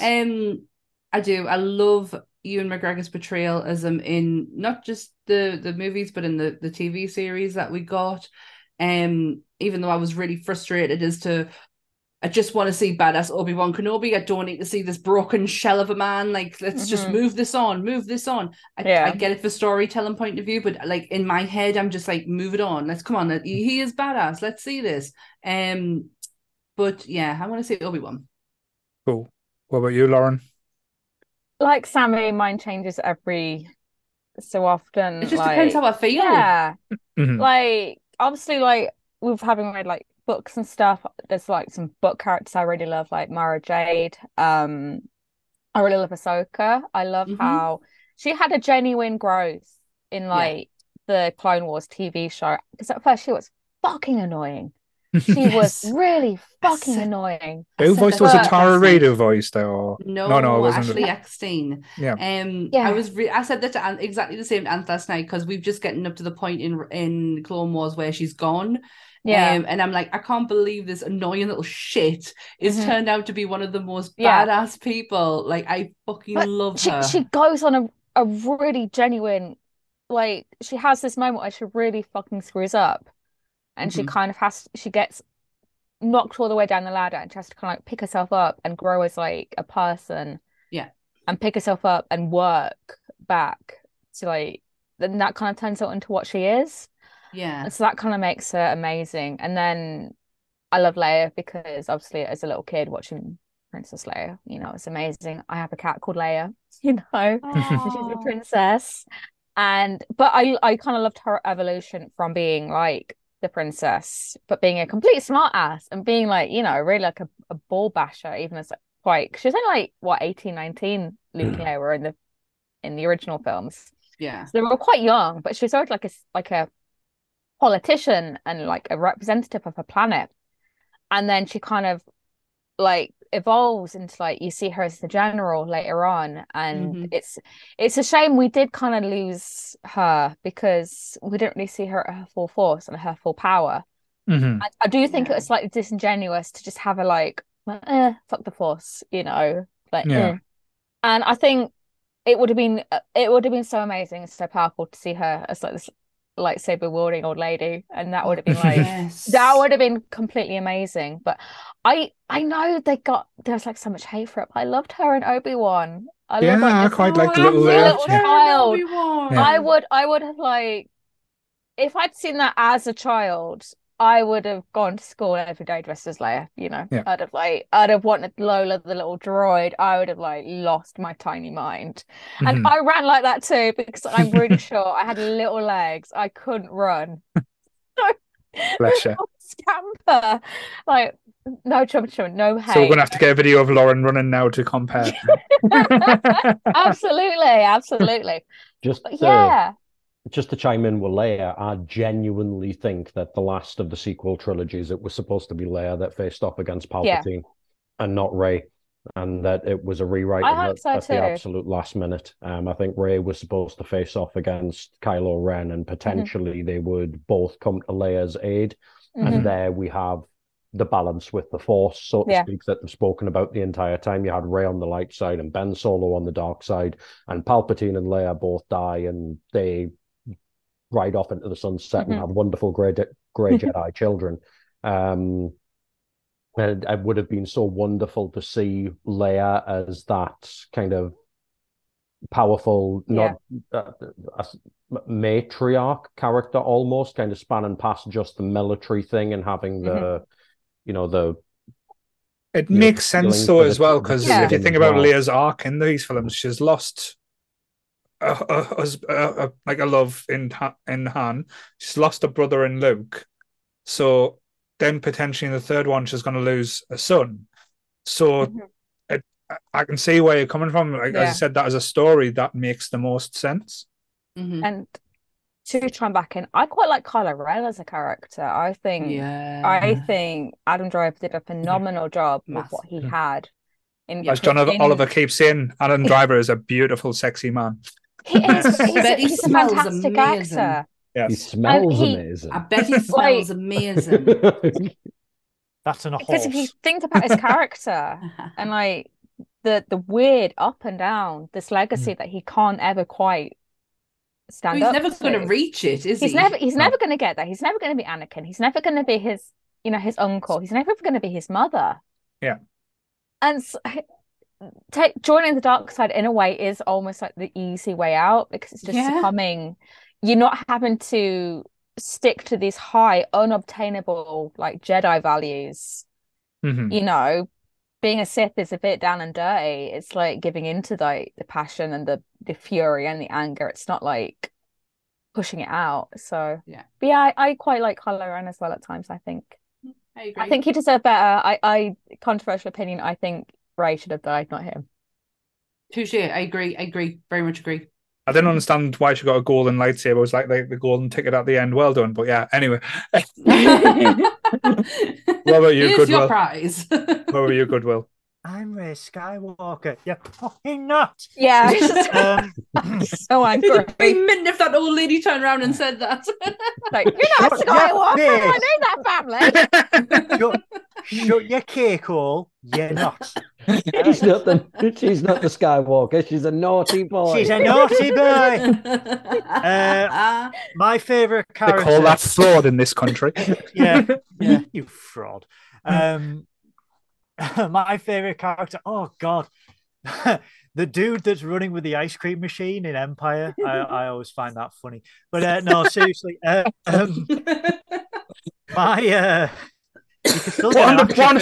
do we need? Ice cream. The coolest planet in the world. Yes. Get the Cornetto maker film. I'm on my way. No, mine is Ahsoka. Yeah. Yes, she was annoying as fuck. But as we have said all the way through this, like in Star Trek and Star Wars, we've got those characters where you're like, you're a dick, but I like you now. She was annoying, and then we saw an evolution in Ahsoka through Clone Wars, through Rebels, through Resistance. But we are going to see it now in Ahsoka. I absolutely love her character. I love everything about her. And for me, if people think, oh, it's going to be Han Solo, it's going to be Dad. No, it's Ahsoka. I just think purely because she is one of the most fleshed out characters within the Star Wars universe, because we have literally seen her grow up from a child to this boss kick-ass Jedi master that she is now. I agree. Very cool. Probably mine is probably sentimental more than anything else. He's probably the least annoying character in any of the Star Wars, and he's the most endearing. To be fair, it probably makes me a bit of a furry as well, because I absolutely love Chewie. I just love every aspect to Chewie. He's just, as you said, the mate that you want. He would support you. He even gets upset when the most annoying character in the Star Wars universe, C-3PO, gets blasted and you all celebrate. But he puts them back together, but he puts his head on back to front, which is hilarious as well. I remember watching the new ones and fearing that they'd killed off Chewie nearly broke me. And I had a meltdown in the cinema at that. I accidentally punched somebody guy's face. I was like, I fucking loved it. I lost it. I completely lost it. Like flailing and everything. Yeah. But just like I know he gets like a more fleshed out backstory and a lot of different elements. Like say with his family in the Christmas special that you find out he's got baby Wookiees. And I love the fact that he's like nearly 600 years old as well. It's He just still looks fucking good. Yeah. yes, and he was my favorite figure as a kid as well. Like when I had like the little toy figure of Chewie. I didn't have the crossbow because it was quite hard to get the crossbow with it. Yeah. But I absolutely always- think he's just an amazing. I like, always wanted to give add-on. him a hug. I Yes, just wanted a big hug from Chewie. yes. Like I don't know why he always does appeal to us, but it's just I guess like I as a kid I always wanted to play as Han, so I always wanted to have a friend or someone like say like a crewmate like Chewie that didn't say anything that or like no one else could understand, just you. So that's probably why I like say I like Goodwill a little bit because like he says random stuff that nobody gets. I'm not hairy. Well, Wow. Whoa, The whoa, frosted, whoa, the frosted whoa. tips, like they kind of giving off some like chewy. that's hair we saw the coloring. pictures of your chest. Remember? Oh my god, that picture! Yeah. The furry And the one unicorn as he hat. dresses as a lion. Yes. So anyway, Star Wars guys, yeah. So yes, Chewie's my favorite. But yes, Did Grant go? Yeah. Who did Well, Grant say? Anakin. Anakin. Oh, Anakin, I he got was you all totally wet like and fucking moist. zoned out over that. Stop panicking, he said Anakin. I'm so sorry. I was like, I was just thinking. Oh, Sam's never like, mind. please talk to me more, Grant. It's all right, we'll get you a private room afterwards, Sam. It's fine. Give her a little force choke. You just need to stop. A lack of concentration On concerns screen! me, Chuck. On fucking screen! We'll get her one No, of them it's eggs. not me. Like we'll get her one of them eggs, one of them birthdays, and Grant can just press random buttons to bed just to see what Try to make happens. Sammy jealous by choking Goodwill instead. You can make the Oh top God, no light noise when chocolate you turn it on. Harder, He likes to watch, that's all as well. So It's after 10 o'clock. We've gone absolutely off the rails now. It's now into Watershed. midnight. now we're, Yeah. now we're in the Donna and Goodwill session. So Yeah, we're back at the Star Wars porn again now. Coming soon. the podcast. But yes, anyone else? Any points that they wanted to talk about that we might have missed? They should have killed R2D2. Get out. The bit where they killed Chewie, I absolutely loved it. Because to me, again, this emotional hedonist kind of character looking at the kind of the prequel trilogy, they needed to take out a fan favorite. They needed to Game of Thrones it a little bit in order for that first generation of Star Wars fans to truly feel the emotional impact that, at least from my perspective, I've wanted to take out of movies as I've got older. Maybe not to kill off Chewie, but I think that R2D2 absolutely. I needed to agree, go, and we because- needed a hearts break, and we needed the Rogue One moment out of that final trilogy. There was an inevitability about Han dying and then like Luke. That felt really inevitable. Like it was a gut punch, but it wasn't a Harrison shock. Ford hates Star Wars. Yeah. Like it wasn't surprising. It just wasn't like that surprising, really. Worse So, than Alec Guinness. It was Obi-Wan dying again. Mhm. Oh, well. But cool. Yeah. But yes, Kill the fucking droids. kill the droids. Yes. But yeah, so Uh, to have the same actor, they are continual. So to just get rid of them completely would be like quite surprising because R2 was no snitch, though. no, No, he's not. really not. It's a little bastard. He could have saved us Best. all. Yes, but yes. So that was Star Wars Part 2 with the Return of the Nerds. So Third yes, strike back. the Nerds strike back. No, Paul, I am your daddy. No! Oh, God. I've lost a hand again.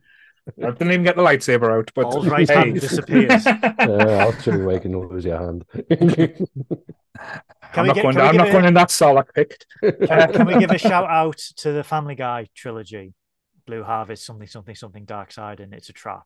Dark side. And the fact that when it came to It's a Trap, the crawl was just Seth MacFarlane just going, look, guys, we didn't want to do this. Fox forced us to do this. So let's just fucking get it over and done with, shall I? And it just continues on. Mhm. And I just thought those are some of the best parodies of Star Wars I have ever seen, and I think they were done so well. They Yeah. were. But it They was were only done supposed to with a lot be, of love. yeah, it was only supposed to be Blue Harvest, and the fact that Seth MacFarlane just went, Fox wanted us to do this. I don't want to fucking do it. No one wants to fucking do it. Here it is. And I just thought it's refreshing, to be honest, sometimes. It was a flex against Cartoon Network after Robot Chicken went out and absolutely smashed it. Yeah. Mhm. Yeah. No, definitely. There's been a few, as you said, versions. I know, like say, one of my not parodies, but like fan service was Fanboys. Like say, I absolutely don't. I know we talked about that quite, like say, One of extensively my previously. favorites. But if you love Star Wars, it's got every different aspect. The only thing that kind of not just doesn't spoil it is, like say, it does go on hard about the rivalry between Star Wars and Star Trek. We don't Uh, hawk Trek here. Doesn't exist. Yes. But Guys, we've missed one massive one if we're talking about offshoots and that kind of stuff. We're all from the Northeast. Geordie Star Wars. no, it never happened. No. What do you mean it never happened? I'm from Birmingham. I'm not. I'm not a part of this.